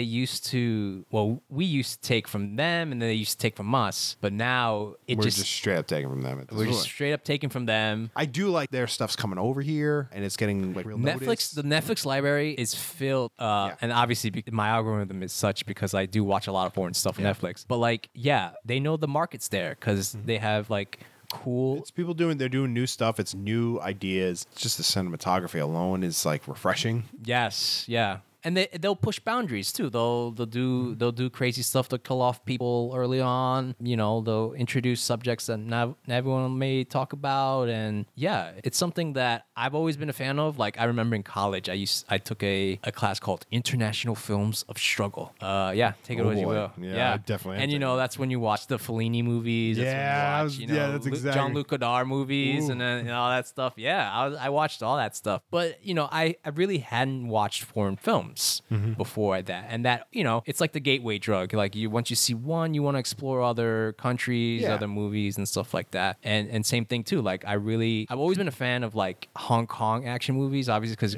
I'm a big Jackie Chan fan. You know, Chow Yun-Fat, and Chow Yun-Fat, and you know, all that stuff, and you know, like Hard Boiled Detective. I would say Hard Boiled is gonna come up in 5 seconds. You know, like, however, that movie, there's some fucked up shit in there. Like, that's what I mean, man. They accidentally kill quote unquote cops all the time, and they're like, oh shit, let's keep going. They are willing to push boundaries that most American movies won't. Really impressive. One single shot scene in Hard Boiled is the hospital elevator scene. Yeah, brilliant. And you know, I'm a sucker for those one shots, man. And everything's choreographed too so much. They and this is a problem a huge problem with American action movies. The fight choreography sucks ass because there's multiple cuts, lots of cutting. Yes, you know, like it's like that's why John Wick was so popular, because they don't do that. Yeah, you know. Yeah, and the hallway scene in the knife from the hallway scene is up there with any of them. Like, and you know, I think if you commit yourself to the fight choreography, that just makes the action cooler and better. But like you said, it takes time. It takes a lot of time, and it's like you can't hurt these actors. You can't hurt them, or you know. That's the whole thing with Daniel Craig after he had done the James Bond movies, and he like publicly said, he's like, I'm shot, man. I can't do these movies anymore, and people freaked out. They're like, what do you mean you can't do these movies? You don't appreciate all this other stuff. And he's like, and then he started listing. He's like, listen, I've broken both my legs, my femurs, my elbows, my eye. Like he's like, I'm in my 50s. I can't keep doing this. Like, and it's like, oh yeah, like these movies actually really beat them up. Like, yeah, like even if they got stunt doubles, they are getting hurt. And I broke an ankle. I can only imagine what it's like to break a full leg twice. Like, it's like, come on. It's crazy. I think that's part of the reason why Hugh Jackman hung up Wolverine, because he was saying that workout routine was destroying his body for that. I also think, believe it or not, Chris Hemsworth's still young, so maybe he has another 5 years if he wants to do the Thor movies. But I think he's going to call it quits soon too. It sounds like that. I think like the word on the grapevine is like he's like probably after this round he's done. Yeah. Like, after the Guardians of the Galaxy #3, which he's in, I think he's gonna be like, all right, I think I'm done. I mean, because he destroys. I mean, credit to him. Holy shit. I mean, he does have the superhero body. No one's doubting that. But that's a lot of work to get that body. Oh, it's a ton of work. Yeah, and like you build up your body, right? You shoot the movie, and then you can have free time or whatever. But you're gonna get that call again to start working out in like 3 or 4 months. It's because people I think the audiences forget that these people get older, and it's like Hugh Jackman was in. Like, I think Logan was great because it showed. It's like, listen, this is like really taking a major. The one toll. before he was in better shape in that one than he was in the first one. Yeah. And it's like, whoa, like dedication to the craft, man. I mean, listen, yeah, but there's got to be a limit. So I think, but yeah, I definitely like the foreign action films are kind of where it's at. Like that's kind of the only ones that are doing anything new and refreshing. Yeah, and their series too, like. I recommended this to you a while ago, like Money Heist, and the one that's from Spain. Money Heist blew up with pandemic because that had been around for a while before that. Had there already been a couple seasons before the pandemic hit, and then when people were looking for stuff, Money Heist was really being pumped out. There was a new season coming along that perfectly fit in, and this was like in 2010 or like when Netflix really started pushing their streaming service, like when they did like the jump from DVDs to streaming, and I remember they just started pulling a shit ton from Britain, and I was like, that's how I started watching Luther before Idris Elba like blew up, like Sherlock and Torchwood and all these like Broadchurch and like all these like shows, and I'm like, holy shit, this stuff is awesome. And then in turn make the next jump to like other foreign, like, and that's where I think where you a while back recommended Dark. Oh yeah, and Dark was awesome, and I remember no one watches Dark. No one watched Dark. How many of you people listening right now have watched Dark? Raise your hand. Yeah. Zero. Yeah, zero. Like you recommended it, and then someone at my job recommended it, and I was like, they were like, no man, you gotta watch this show. I'm like, all right, I'll give it a shot. And then I watched the first episode, and I remember I was like, all right, I'm gonna watch this fucking native without subs, and I'm gonna try to remember. I was down like, hey, maybe there'll be some grand awakening and I'll be able to speak German again. This is gonna be great. And then I'm like, oh no, this show is too fucking good and too complex for me to try to figure it out. I think if the subject matter had been a lot simpler, maybe that experiment would have worked. But I think if that show came out now and Stranger Things didn't come out, that would be a bigger show. Because when Dark came out, it was around the same time as Stranger Things, and people took it as the German Stranger Things, which it's not. All because the dude was wearing a raincoat and it matched the raincoat that the Stranger Things people. And I think like with the trailer and like the promos and stuff. I think they did that on purpose because they wanted like, oh, if you like Stranger Things, you'll like Dark kind of thing. Dark is a quick sum up, is an ensemble German television show. It's a massive ensemble cast, and time travel plays a major factor in the show. A couple of time periods that are going concurrently, and with the everything same is cast. connected, folks. It takes place in this one town, and it's a wild show. That's the best I can kind of give it without really killing the show. Yeah. Everything's connected. Yeah, and it's a really fun and interpretation of. The problem is with that show is that I had to pull up a roster sheet to figure out who was who from what time period because it's essentially it's the same like 10 characters through different time periods. Yeah, and the relatives get involved too. Yeah, and then it gets like you gotta really, say, okay, they're the relative of who, but they don't de-age anyone, so it's new actors and you have to figure it out.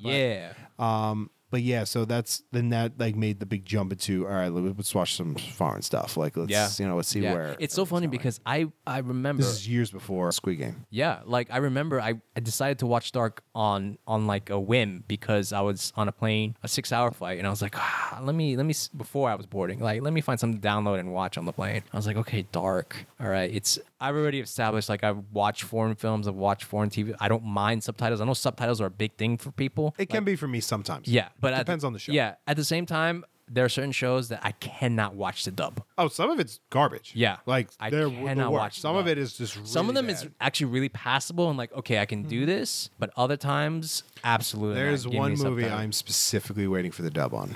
Okay. So, dubs. Like I said, you said. You killed my father. Now you must die. Yeah, no, it's rough. I'm not saying it, but I like when you can get the Chinese original cast to do it. So there's an action movie, and I think right now it is considered like the biggest action movie in the world, and neither of us have talked about it because I haven't seen it yet, and I'm gonna wait for the dub. Now I'm curious. It's called RRR. RRR. You haven't heard of this? I am shocked. This is one of the most anticipated, biggest action movies. It hasn't come out yet. Oh, it's out. It's done. Oh, it's out. But it's what country? It's a Bollywood. Well, it's not technically Bollywood, but it's a movie from India. But you know those big bombastic action movies from India? It's that, but it's like 3 hours, and it's essentially like India's two biggest actors did this movie. Is it anything like their medieval movies? Well, it's a historical fiction film. Oh, I see it now. A fictionist story about two legendary revolutionaries. And these are real people. I mean, very like, all right, strictly based on a true story. These was like revolutionaries in India, pretty much fighting like British totalitarian rule. I think it takes place in like 20s. But this is literally like the biggest action movie in the world right now. Interessante. So you're talking foreign films. This is that movie. I'm specifically waiting for the dub because I have a monkey brain and I'm an idiot. And I think this movie is like 3 hours long. Oh shit! One of those epics. I think it's like it's an Indian movie. They never end. It's like a 3 hour movie. So I'm like, okay, I gotta wait for this movie to come out. It's like a major deal. It's also been reviewing super well over there. Like this is the movie. So I was like, I haven't talked about it yet because I want to watch this, but I'm actively waiting for the dub. And the actors have dubbed it. Oh, okay. So that's where I was going with this. Is the actors have dubbed this movie? So I'm just waiting. So like the lip to. I mean, the lip flap is gonna be all fucked up. Yeah. But at least the voice is attached to the proper actor. Yeah. By the way, RRR stands for, folks, Rise, Roar, Revolt. Yep. If that doesn't get you hyped, I don't know. I mean, if anyone listening to us probably knows this movie. This is a big deal. So this is interesting. Yeah, I'm down. I'd watch it. Yeah, this is definitely a movie we're gonna have to watch. But I'm like actively waiting for the dub. I know, but that's something. Like I said, there are certain movies and TV shows where the dub works, and if I'm gonna have a choice, most of the time I'm gonna go with subtitles because I need to hear the natural language, and I don't mind reading. I know some people don't like the reading, and that's fine. It's your preference, whatever. I'm all for the more ways you can actually partake in that said entertainment, the better. The more ways, it's the equivalent of it's like with books. Like if it's written in Braille, if it's written in a different language, if it's an audiobook, it's still the more ways you can consume the media. I'm in the camp of the better. Yeah. So if dub is the way to go, because I totally get why people don't. It's distracting. They can't keep up. It's hard for them to follow. Because also too, because it's been translated does not mean it has been regionalized. So some of the things they say might not make much sense in the context. Right. Totally. No, you're right. Because there's certain themes and certain Japanese phrases get this hit. Yeah. This all certain the time. phrases where jokes don't travel. They just don't cross borders. So. They're like, huh? When it's commonplace for them, Yeah. And vice versa. Yeah. Totally. So, but yeah, I'm always in the camp of the more ways you can actually ingest the media or use it or play with it is just watch it. Yeah, just watch it. If you're sitting and watching it, you've already done the hard job. Have an open mind with movies. It may come off as funky, but go with it, man. Now, granted, that doesn't mean that every foreign film is good. There's no. Like there's some that are just like tough to watch or just not watchable. But I definitely think that today they're innovating, they're being creative with their movies, and the fight choreography is a million times better if you're gonna watch an action movie. I mean, the whole weight scene from Old Boy is amazing. It's so good, so good. You know, and the raid action scenes are just so well choreographed and so badass. Because that's what you want to see in action movie. You want to see like those badass moments, those iconic moments when someone's punching a guy, but you're following the action. The problem with American movies, like there's so many cuts that you don't know who's punching who. You know, sometimes the cuts work in certain aspects, like Taken. It works. There's a lot of cuts in Taken, but it's done very well. Yeah, and they have to do it because Liam Neeson can't. He can't do it anymore. But, they can't really. But it's like also too, like sometimes it's just like the Taken scene when he finds the guys that actually physically kidnapped his daughter. Not at the very end, like at the beginning, right? He's okay. He makes that famous line, I have a particular set of skills, blah blah blah. Yeah, we've all heard it. But I think the cooler scene is when he actually gets to their hideout. And when he makes them read the note, and then he's like, "I told you I'd find you," and you're like, everyone who's watching the movie is like, "Oh shit, it's going down that." Like it's yeah. So then you can give me a million cuts. I don't care. Yeah. It's building up the sequence like to that moment. That's if you can do that, you can get away with like know if you have a million cuts and you can't follow the action. But yeah, there's tons of a lot of like medieval movies do it. Yes. Because it's so hard to do that. In the thrust of swinging a battle, a sword, it's like because the thing is, if they're gonna use a rubber sword, once it hits, you know it's fake. know it's fake. Yeah. So you kind of have to play with the cuts in that scenario. But yeah, definitely foreign films. I've always had an appreciation for. I mean, Crouching Tiger, Hidden Dragon is one of my favorite action movies. That I think wasn't my first foreign film, but that was I think my first foreign film was Das Boot. Das Boot. Which is on my top 10 list. Yeah. But I think that was the first time I had seen a subtitled movie in the theater. Because I remember we went to go, it was my friend's birthday. You do the movie birthday, right? Yeah. Crouching Tiger first come out. We're all like, oh yeah, we're going to fucking see this movie. It's going to be fucking sick. We didn't realize it was a fucking foreign sub movie, right? We're idiots. Like, we're a bunch of 13-year-olds. What the hell do we know? And we go, we watch it. I remember like, oh shit, it's subbed.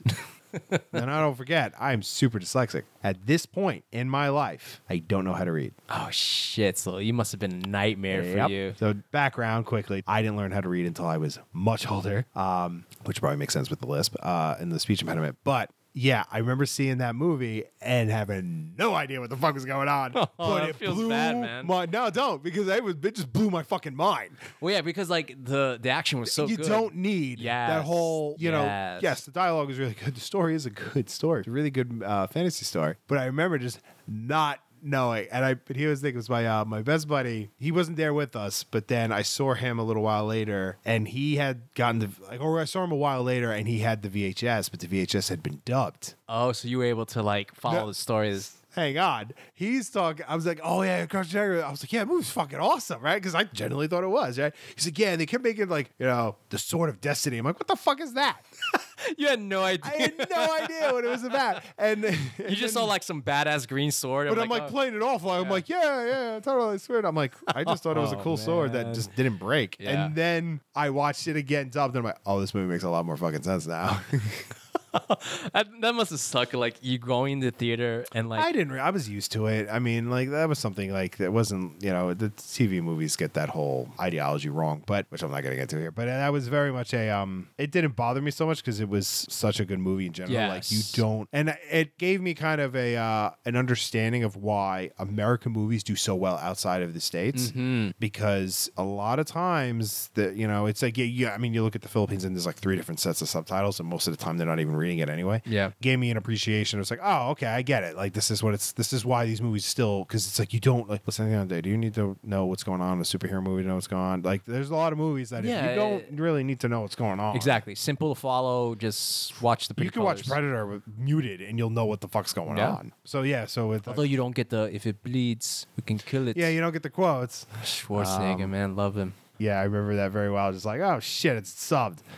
Oh, fuck. It's like, all right, it's going to be a long 2 hours for me. But another thing that made that movie so good and probably helped you as you were obviously didn't know what the hell was going on, the soundtracks. Action movies that action movies that they got are usually, bangers, man. That carries the whole thing. Banging soundtracks, man. Like I guess you call Gladiator an action adventure movie, right? That's a Sword and Sandals. Sword and Sandals. That's an epic. I would consider that, yeah. In the realm of like Lawrence of Arabia. Yeah, that's what that is. Yeah, actiony. Oh, it's an action movie. Yeah, exactly. One of my favorite soundtracks of all time. Yeah, I believe. Yeah, that's cool. Gladiator, Braveheart has a great soundtrack. No, it's not really an action movie. It's more of a don't finish that sentence if you want. La la thing, but great soundtrack. Okay. Did I hit a nerve? Just a little bit. Okay. Mel Gibson. There's a shit ton of stuff behind that guy. He does make an entertaining movie.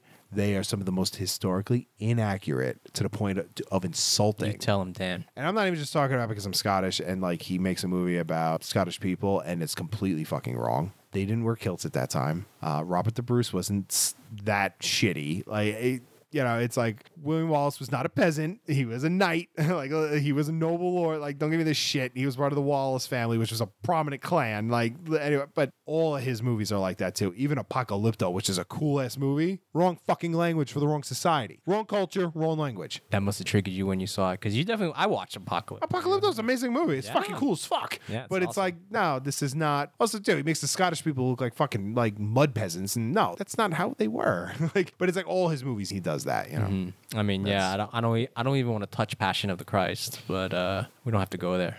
I got a cool ass anecdote. Okay, so Passion of the Christ comes out. Mm-hmm. I saw that with my school because I went to a Catholic school. You went to a Catholic school. So we made a pilgrimage to the movie theater. I went day of with my brothers and my dad. Right, so here's the story with it. When did that come up, by the way? 2004? 2004, I think? Or 2005? It was like... one of those. Yeah, it was that year. Probably 4, yeah. So Passion's coming out, right? Now, listeners, that movie blew up the fucking world. Everyone was talking about it. Mm-hmm. Like, that was the equivalent of fucking Lord of the Rings, Star Wars, and Matrix combined. Everyone was talking about it. Bands, mega churches were buying out the theaters so everyone could see this movie because it was being directed by Mel Gibson, big historical guy. However, he is going to do a Medici family movie, and I want to fucking see that shit. Anyway, but... Oh, he's directing again?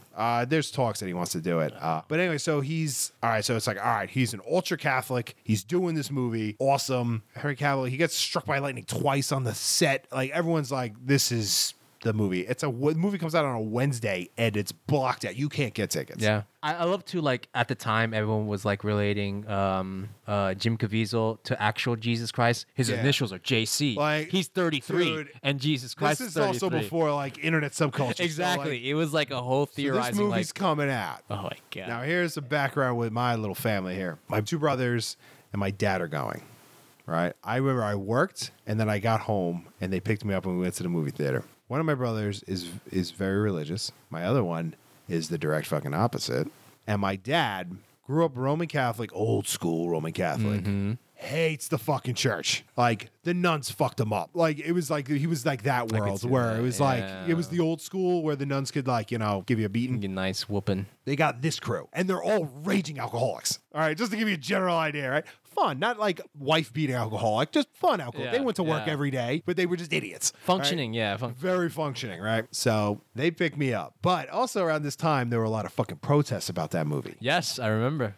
And all the movie theaters had people protesting outside. Yeah. So here's my drunk ass family. We're going to this movie. They're all hyped. They want to go. They were like, we're ready. They want to get into arguments. Catholicism battles. No it's way. They were fuck. They didn't want to hurt anyone. They just wanted to just laugh and yell at people. Right? Yeah. Right. They're not violent people. I gotta stress this. They are not violent people. They're just instigators. They like to. They're just drunken idiots at this point. Mind you, one of them is very sober now. Okay, so it's like, and they were all having a good time. They're like, yeah, they're all cracking jokes in the car. They're all like pumped, like, right? They're all like ready to go. They're also genuinely excited to see this movie, right? So we go. There's no fucking protesters in the movie. So my crew is all mad, like, oh, fuck. Whatever. So we go, right? We get in the movie, and there's also the theater that we were going to had a bar in it. So they go, they get a drink. I'm like fucking 16 at this time. Like, I'm young, right? So me and my brothers, we go into the theater. My dad was hungry, so he wanted to get some food. So we're like, all right. We go into the movie theater. It's fucking packed. We got decent seats. And this movie didn't have trailers. Like, this is literally like Mel Gibson funded this himself and was like, no, there's no movie trailers. No, so we goes sat right into it. Yeah. The movie just starts, right? Now, this is a serious movie. I don't care, even if you're not religious. This is like, It's intense. It's an intense movie, but it's also there's a certain level of respect you have to show when you're watching this movie. Oh no, I think I know where this is going. This gets fucking good. Oh no. Hang on. It doesn't get too bad. All right, so there's me and my brothers. The movie's just started. Jesus in the fucking garden. Yeah. Steps on snake. It's happening, right? It's like you see fucking Judas. Like that whole fucking scene with the coin throwing blew my mind. And I'm like, you gotta understand, my family's full of history nerds. All right, we're all history nerds. All right, and we all, even if some of us aren't religious, most of them have read the book. Like, yeah. So my family's opinion view is, if you want to have an opinion, put the work in, right? So we all know what's up. We all know the story of the Passion. We're ready to go, right? I got a hardcore atheist, and I got Jesus is God next to me, right? I'm like, all right, here we go. Watching this fucking movie, and I'm neutral this time. And here comes the 6'4" drunken monster, my dad, who's loud and easily angered all the time when he's sober, right? So imagine when he's drunk, right? Sits down, he comes up to us. The movie's just started. Goes, we're going. Now, my brothers are much older than me. Like, they're not like, we're 10 years old. Like, they're adults. I think my brother was already a dad at this point. He goes, we're fucking going. And none of us move. We're like, no, we're fucking seeing this movie. This is a moment. We're gonna go see this fucking movie. How much minutes of the movie? We're in it like 5 minutes. Like, literally, like Jesus has just stepped on the fucking snake, right? You know, he's already like the temptation part's already started. And he's like, we're fucking going. And we're like, we ain't going anyway, Dad. Sit down, shut up, right? It's like, so he sits down, and then he just sits there. He's like, oh, no. I don't even want to see this fucking movie anymore. We're like, what fucking happened? They get him all like riled up, right? Something happened, right? Someone said something. Yeah. He's like, I don't even want to sit this movie out. And my brothers go, like, one of them goes like, yo, man, you're being a scumbag right now. Like, this is not the time to do this. Like, people are like, we're probably with a church group. Like, you can't. Yeah. That's not okay. Like, you got to shut up. You can't start like getting pissed off. Oh boy. And he's like, well, I'm just gonna fucking go. And he's just like left. Now we drove him there, so we're like, what the fuck? Where's he going? How's he gonna go? He's shit faced. Like, where's he going? There's no Uber at this time. That doesn't exist. So we're like, all right, fuck it. So we don't move. He left, and we just watched the movie. It's like, wait, so where did? This is where I'm going with it. Oh, no. Now, mind you, the movie theater from his house, not to give us like a location, but it's over about an hour away. Walking distance? No, driving. Oh shit. Yeah. So he ain't fucking walking home. And my house, which is the closest at that point, is at least an hour if you walked. And it's probably like 2 hours. Right, it's a 20-minute drive, so you're looking at like a 2-hour walk, right? So he's fucking like, so we watched the whole movie, right? Watched about my brother, he's fucking crying by the end of this movie. My other brother, who's stoic, is just like doing that man stare, like I have emotion, but I cannot show it. You know that stare that I'm talking about, where it's you're looking to your left or your right, it's like I'm not gonna cry because the sad scene. Every guy's got the sad scene where they just stare, that dead stare, and it's like it's like yo, bro, you got feels, the feel, right in the feels, all right, and I'm like, what the fuck did I just watch, right? Yeah. That's what I said when I watched it. Yeah, I was like, whoa. And I'm like, I remember specifically, I don't know if I can ever watch this movie. And then I watched it again like 10 years later, and it was like, but I remember just like, that was a fucking moment. Like, holy shit. When Magdalene's staring at the fucking screen, and it just pulls out, like, even if you're not religious, you're like, whoa, right? Yeah. Cool. So now we got to go get Dad. It's been 2.5 hours, and he's not come back. So we're like, all right, he's probably at the bar. Like, we're just assuming he's at the bar having a good time, right? All right. No one's come to like, hey, we have a like. There's no cops around. No one from like the movie theater. No one's trying to get us. I believe someone's saying claiming to be your dad. Yeah. And he's not in the fucking theater. He's not at the bar. We're like, oh fuck. So there's a Chili's out front. Okay. So we go to there. We're like, all right, he probably went there to grab a bite to eat or something, right? He's not there either. And we're like, where the fuck is he? Now, mind you, none of us have cell phones. This is before cell phones. So you couldn't even get in contact. No, we're like, all right. So they drop me off and they go home, right? He got a cab. So, okay, so what had happened is... Yeah, what triggered him to like be like, fucking going? Okay, so what fucking happened was so stupid. They had a couple drinks. Now they were shit-faced when they got to... When I mean functional alcoholics, they were walking, they weren't slurring, but they're just... He's got a short fuse on a good day. He had a couple drinks, and he was hungry, because you know when you're drunk, right? So he wants a hot dog from the hot dog guy. So he goes over to this fucking 16-year-old fucking high school kid who's working at the fucking movie theater, right? Just like, whatever, I'm making minimum wage. Yeah. Here comes this fucking old man who wants a hot dog. And he's like, all right, I got to put the hot dogs on. It's going to be like 15 minutes before they're ready, because they just weren't ready. Well, apparently that was not good enough. He starts losing his shit on this poor teenager. No. And like, he's like, what the fuck do you mean I gotta wait for a hot dog? This fuck. And it's like any rational human being be like, oh yeah, okay, I get it. Yeah, I'll wait. Yeah, it sucks, whatever. There's also the bar there. You could chill out. Exactly. I'll hang out. Like, so he starts yelling at the fucking kid. And the kid is like, I don't know what to tell you, man. You gotta wait. So that's not good enough. So that's when he storms into the theater. We're fucking going. And like, none of us move. Now, mind you, we're all laughing at him. We're not like, oh God, Father's upset. We're like, yeah, fuck off. Like, whatever. We're watching this movie. We drove you here. So like, what are you gonna do? Right? And we also bought these tickets. Like, we're gonna watch this movie. So he fucking goes back. He starts yelling at them some more. And then he proceeds to call a taxi to drive him home. From the theater. So he just got a taxi. They had like a payphone in the theater? Yeah. Oh so he had like he called a taxi and like went home. Now that would normally be the end of the story. My dad complained to the corporate office of that movie theater. You're kidding me. Yep. The same night or the that I think the next day or something. He called and he was very persistent to shut him up. We got like movie tickets for like a fucking month. No way. They handed us like a book of like blank movie tickets and like, here you go. We'll make it up to you. We're sorry. Like the kid. We should complain to movie theaters. No, don't torture this poor kid. He's getting screamed at by this 6-foot drunk. Because you know what it was? He was all hyped up. He was hoping for like an argument from like a protester, and that didn't happen. And because he didn't get it, he was all amped up. And he's like, I see now. So he was looking for an argument, and then he's like, this poor kid. And I remember like going to my dad, I'm like, Dad, I probably would like go to school with this kid. Like, when he like leave him alone. But yeah, he fucking. But the cool thing was, I got to go to the movies for like a month for free because my brother's like, yeah, you take them. Like, we don't want them. We're done. Like, we're like, this is all we're gonna see. We're adults. Like, they're in their late 20s, early 30s at this point. Yeah. So I got these free movies because my dad was an asshole and this poor kid. He didn't get his protest arguments. So for like years, my brothers would talk about this movie about that. Like, yo, Dad, you want a hot dog? You gotta wait 15 minutes. Like, he was constant. Just to like trigger him. Yep. That's too funny. But, so that was my Passion of the Christ moment. I got plenty of those. That's pretty funny. It's weird because I went with my school. Yeah, vastly different experience. Yeah, I went with my school and we took a pilgrimage to the local movie theater. My pilgrimage was a bunch of drunken idiots going to the theater. Very, very different experience with that movie. But hey, if Mel Gibson he's a good director. No, he's a very he can tell a story. Very strange and it's and a little racist. Man, but director. Very good director. I like that he does like his historical, like he does topics that no one talks. Like, to the defense of like Braveheart, no one knew who the fuck William Wallace was until that movie came out. But, and it brings that in a bright. Yeah, it's like eat that shit up. Oh, absolutely. And it's like, it brought light to like Robert the Bruce and the struggles of the Scottish people of that time. It was really great, but it's like super fucking inaccurate. Yeah. The same with like Apocalypto and a lot of the other stuff that he does, but maybe it seems like he likes the idea. He's getting from the story history out there at least. Yeah, like, I'll give him that. At least he's like trying to. Yeah, but yeah. So I don't know. I think that should be a pretty good spot. I think let's wrap it up. That was a lot of fun. We'll catch you on the next one. Yeah, guys. Thanks for listening, and we'll see you next time for another one.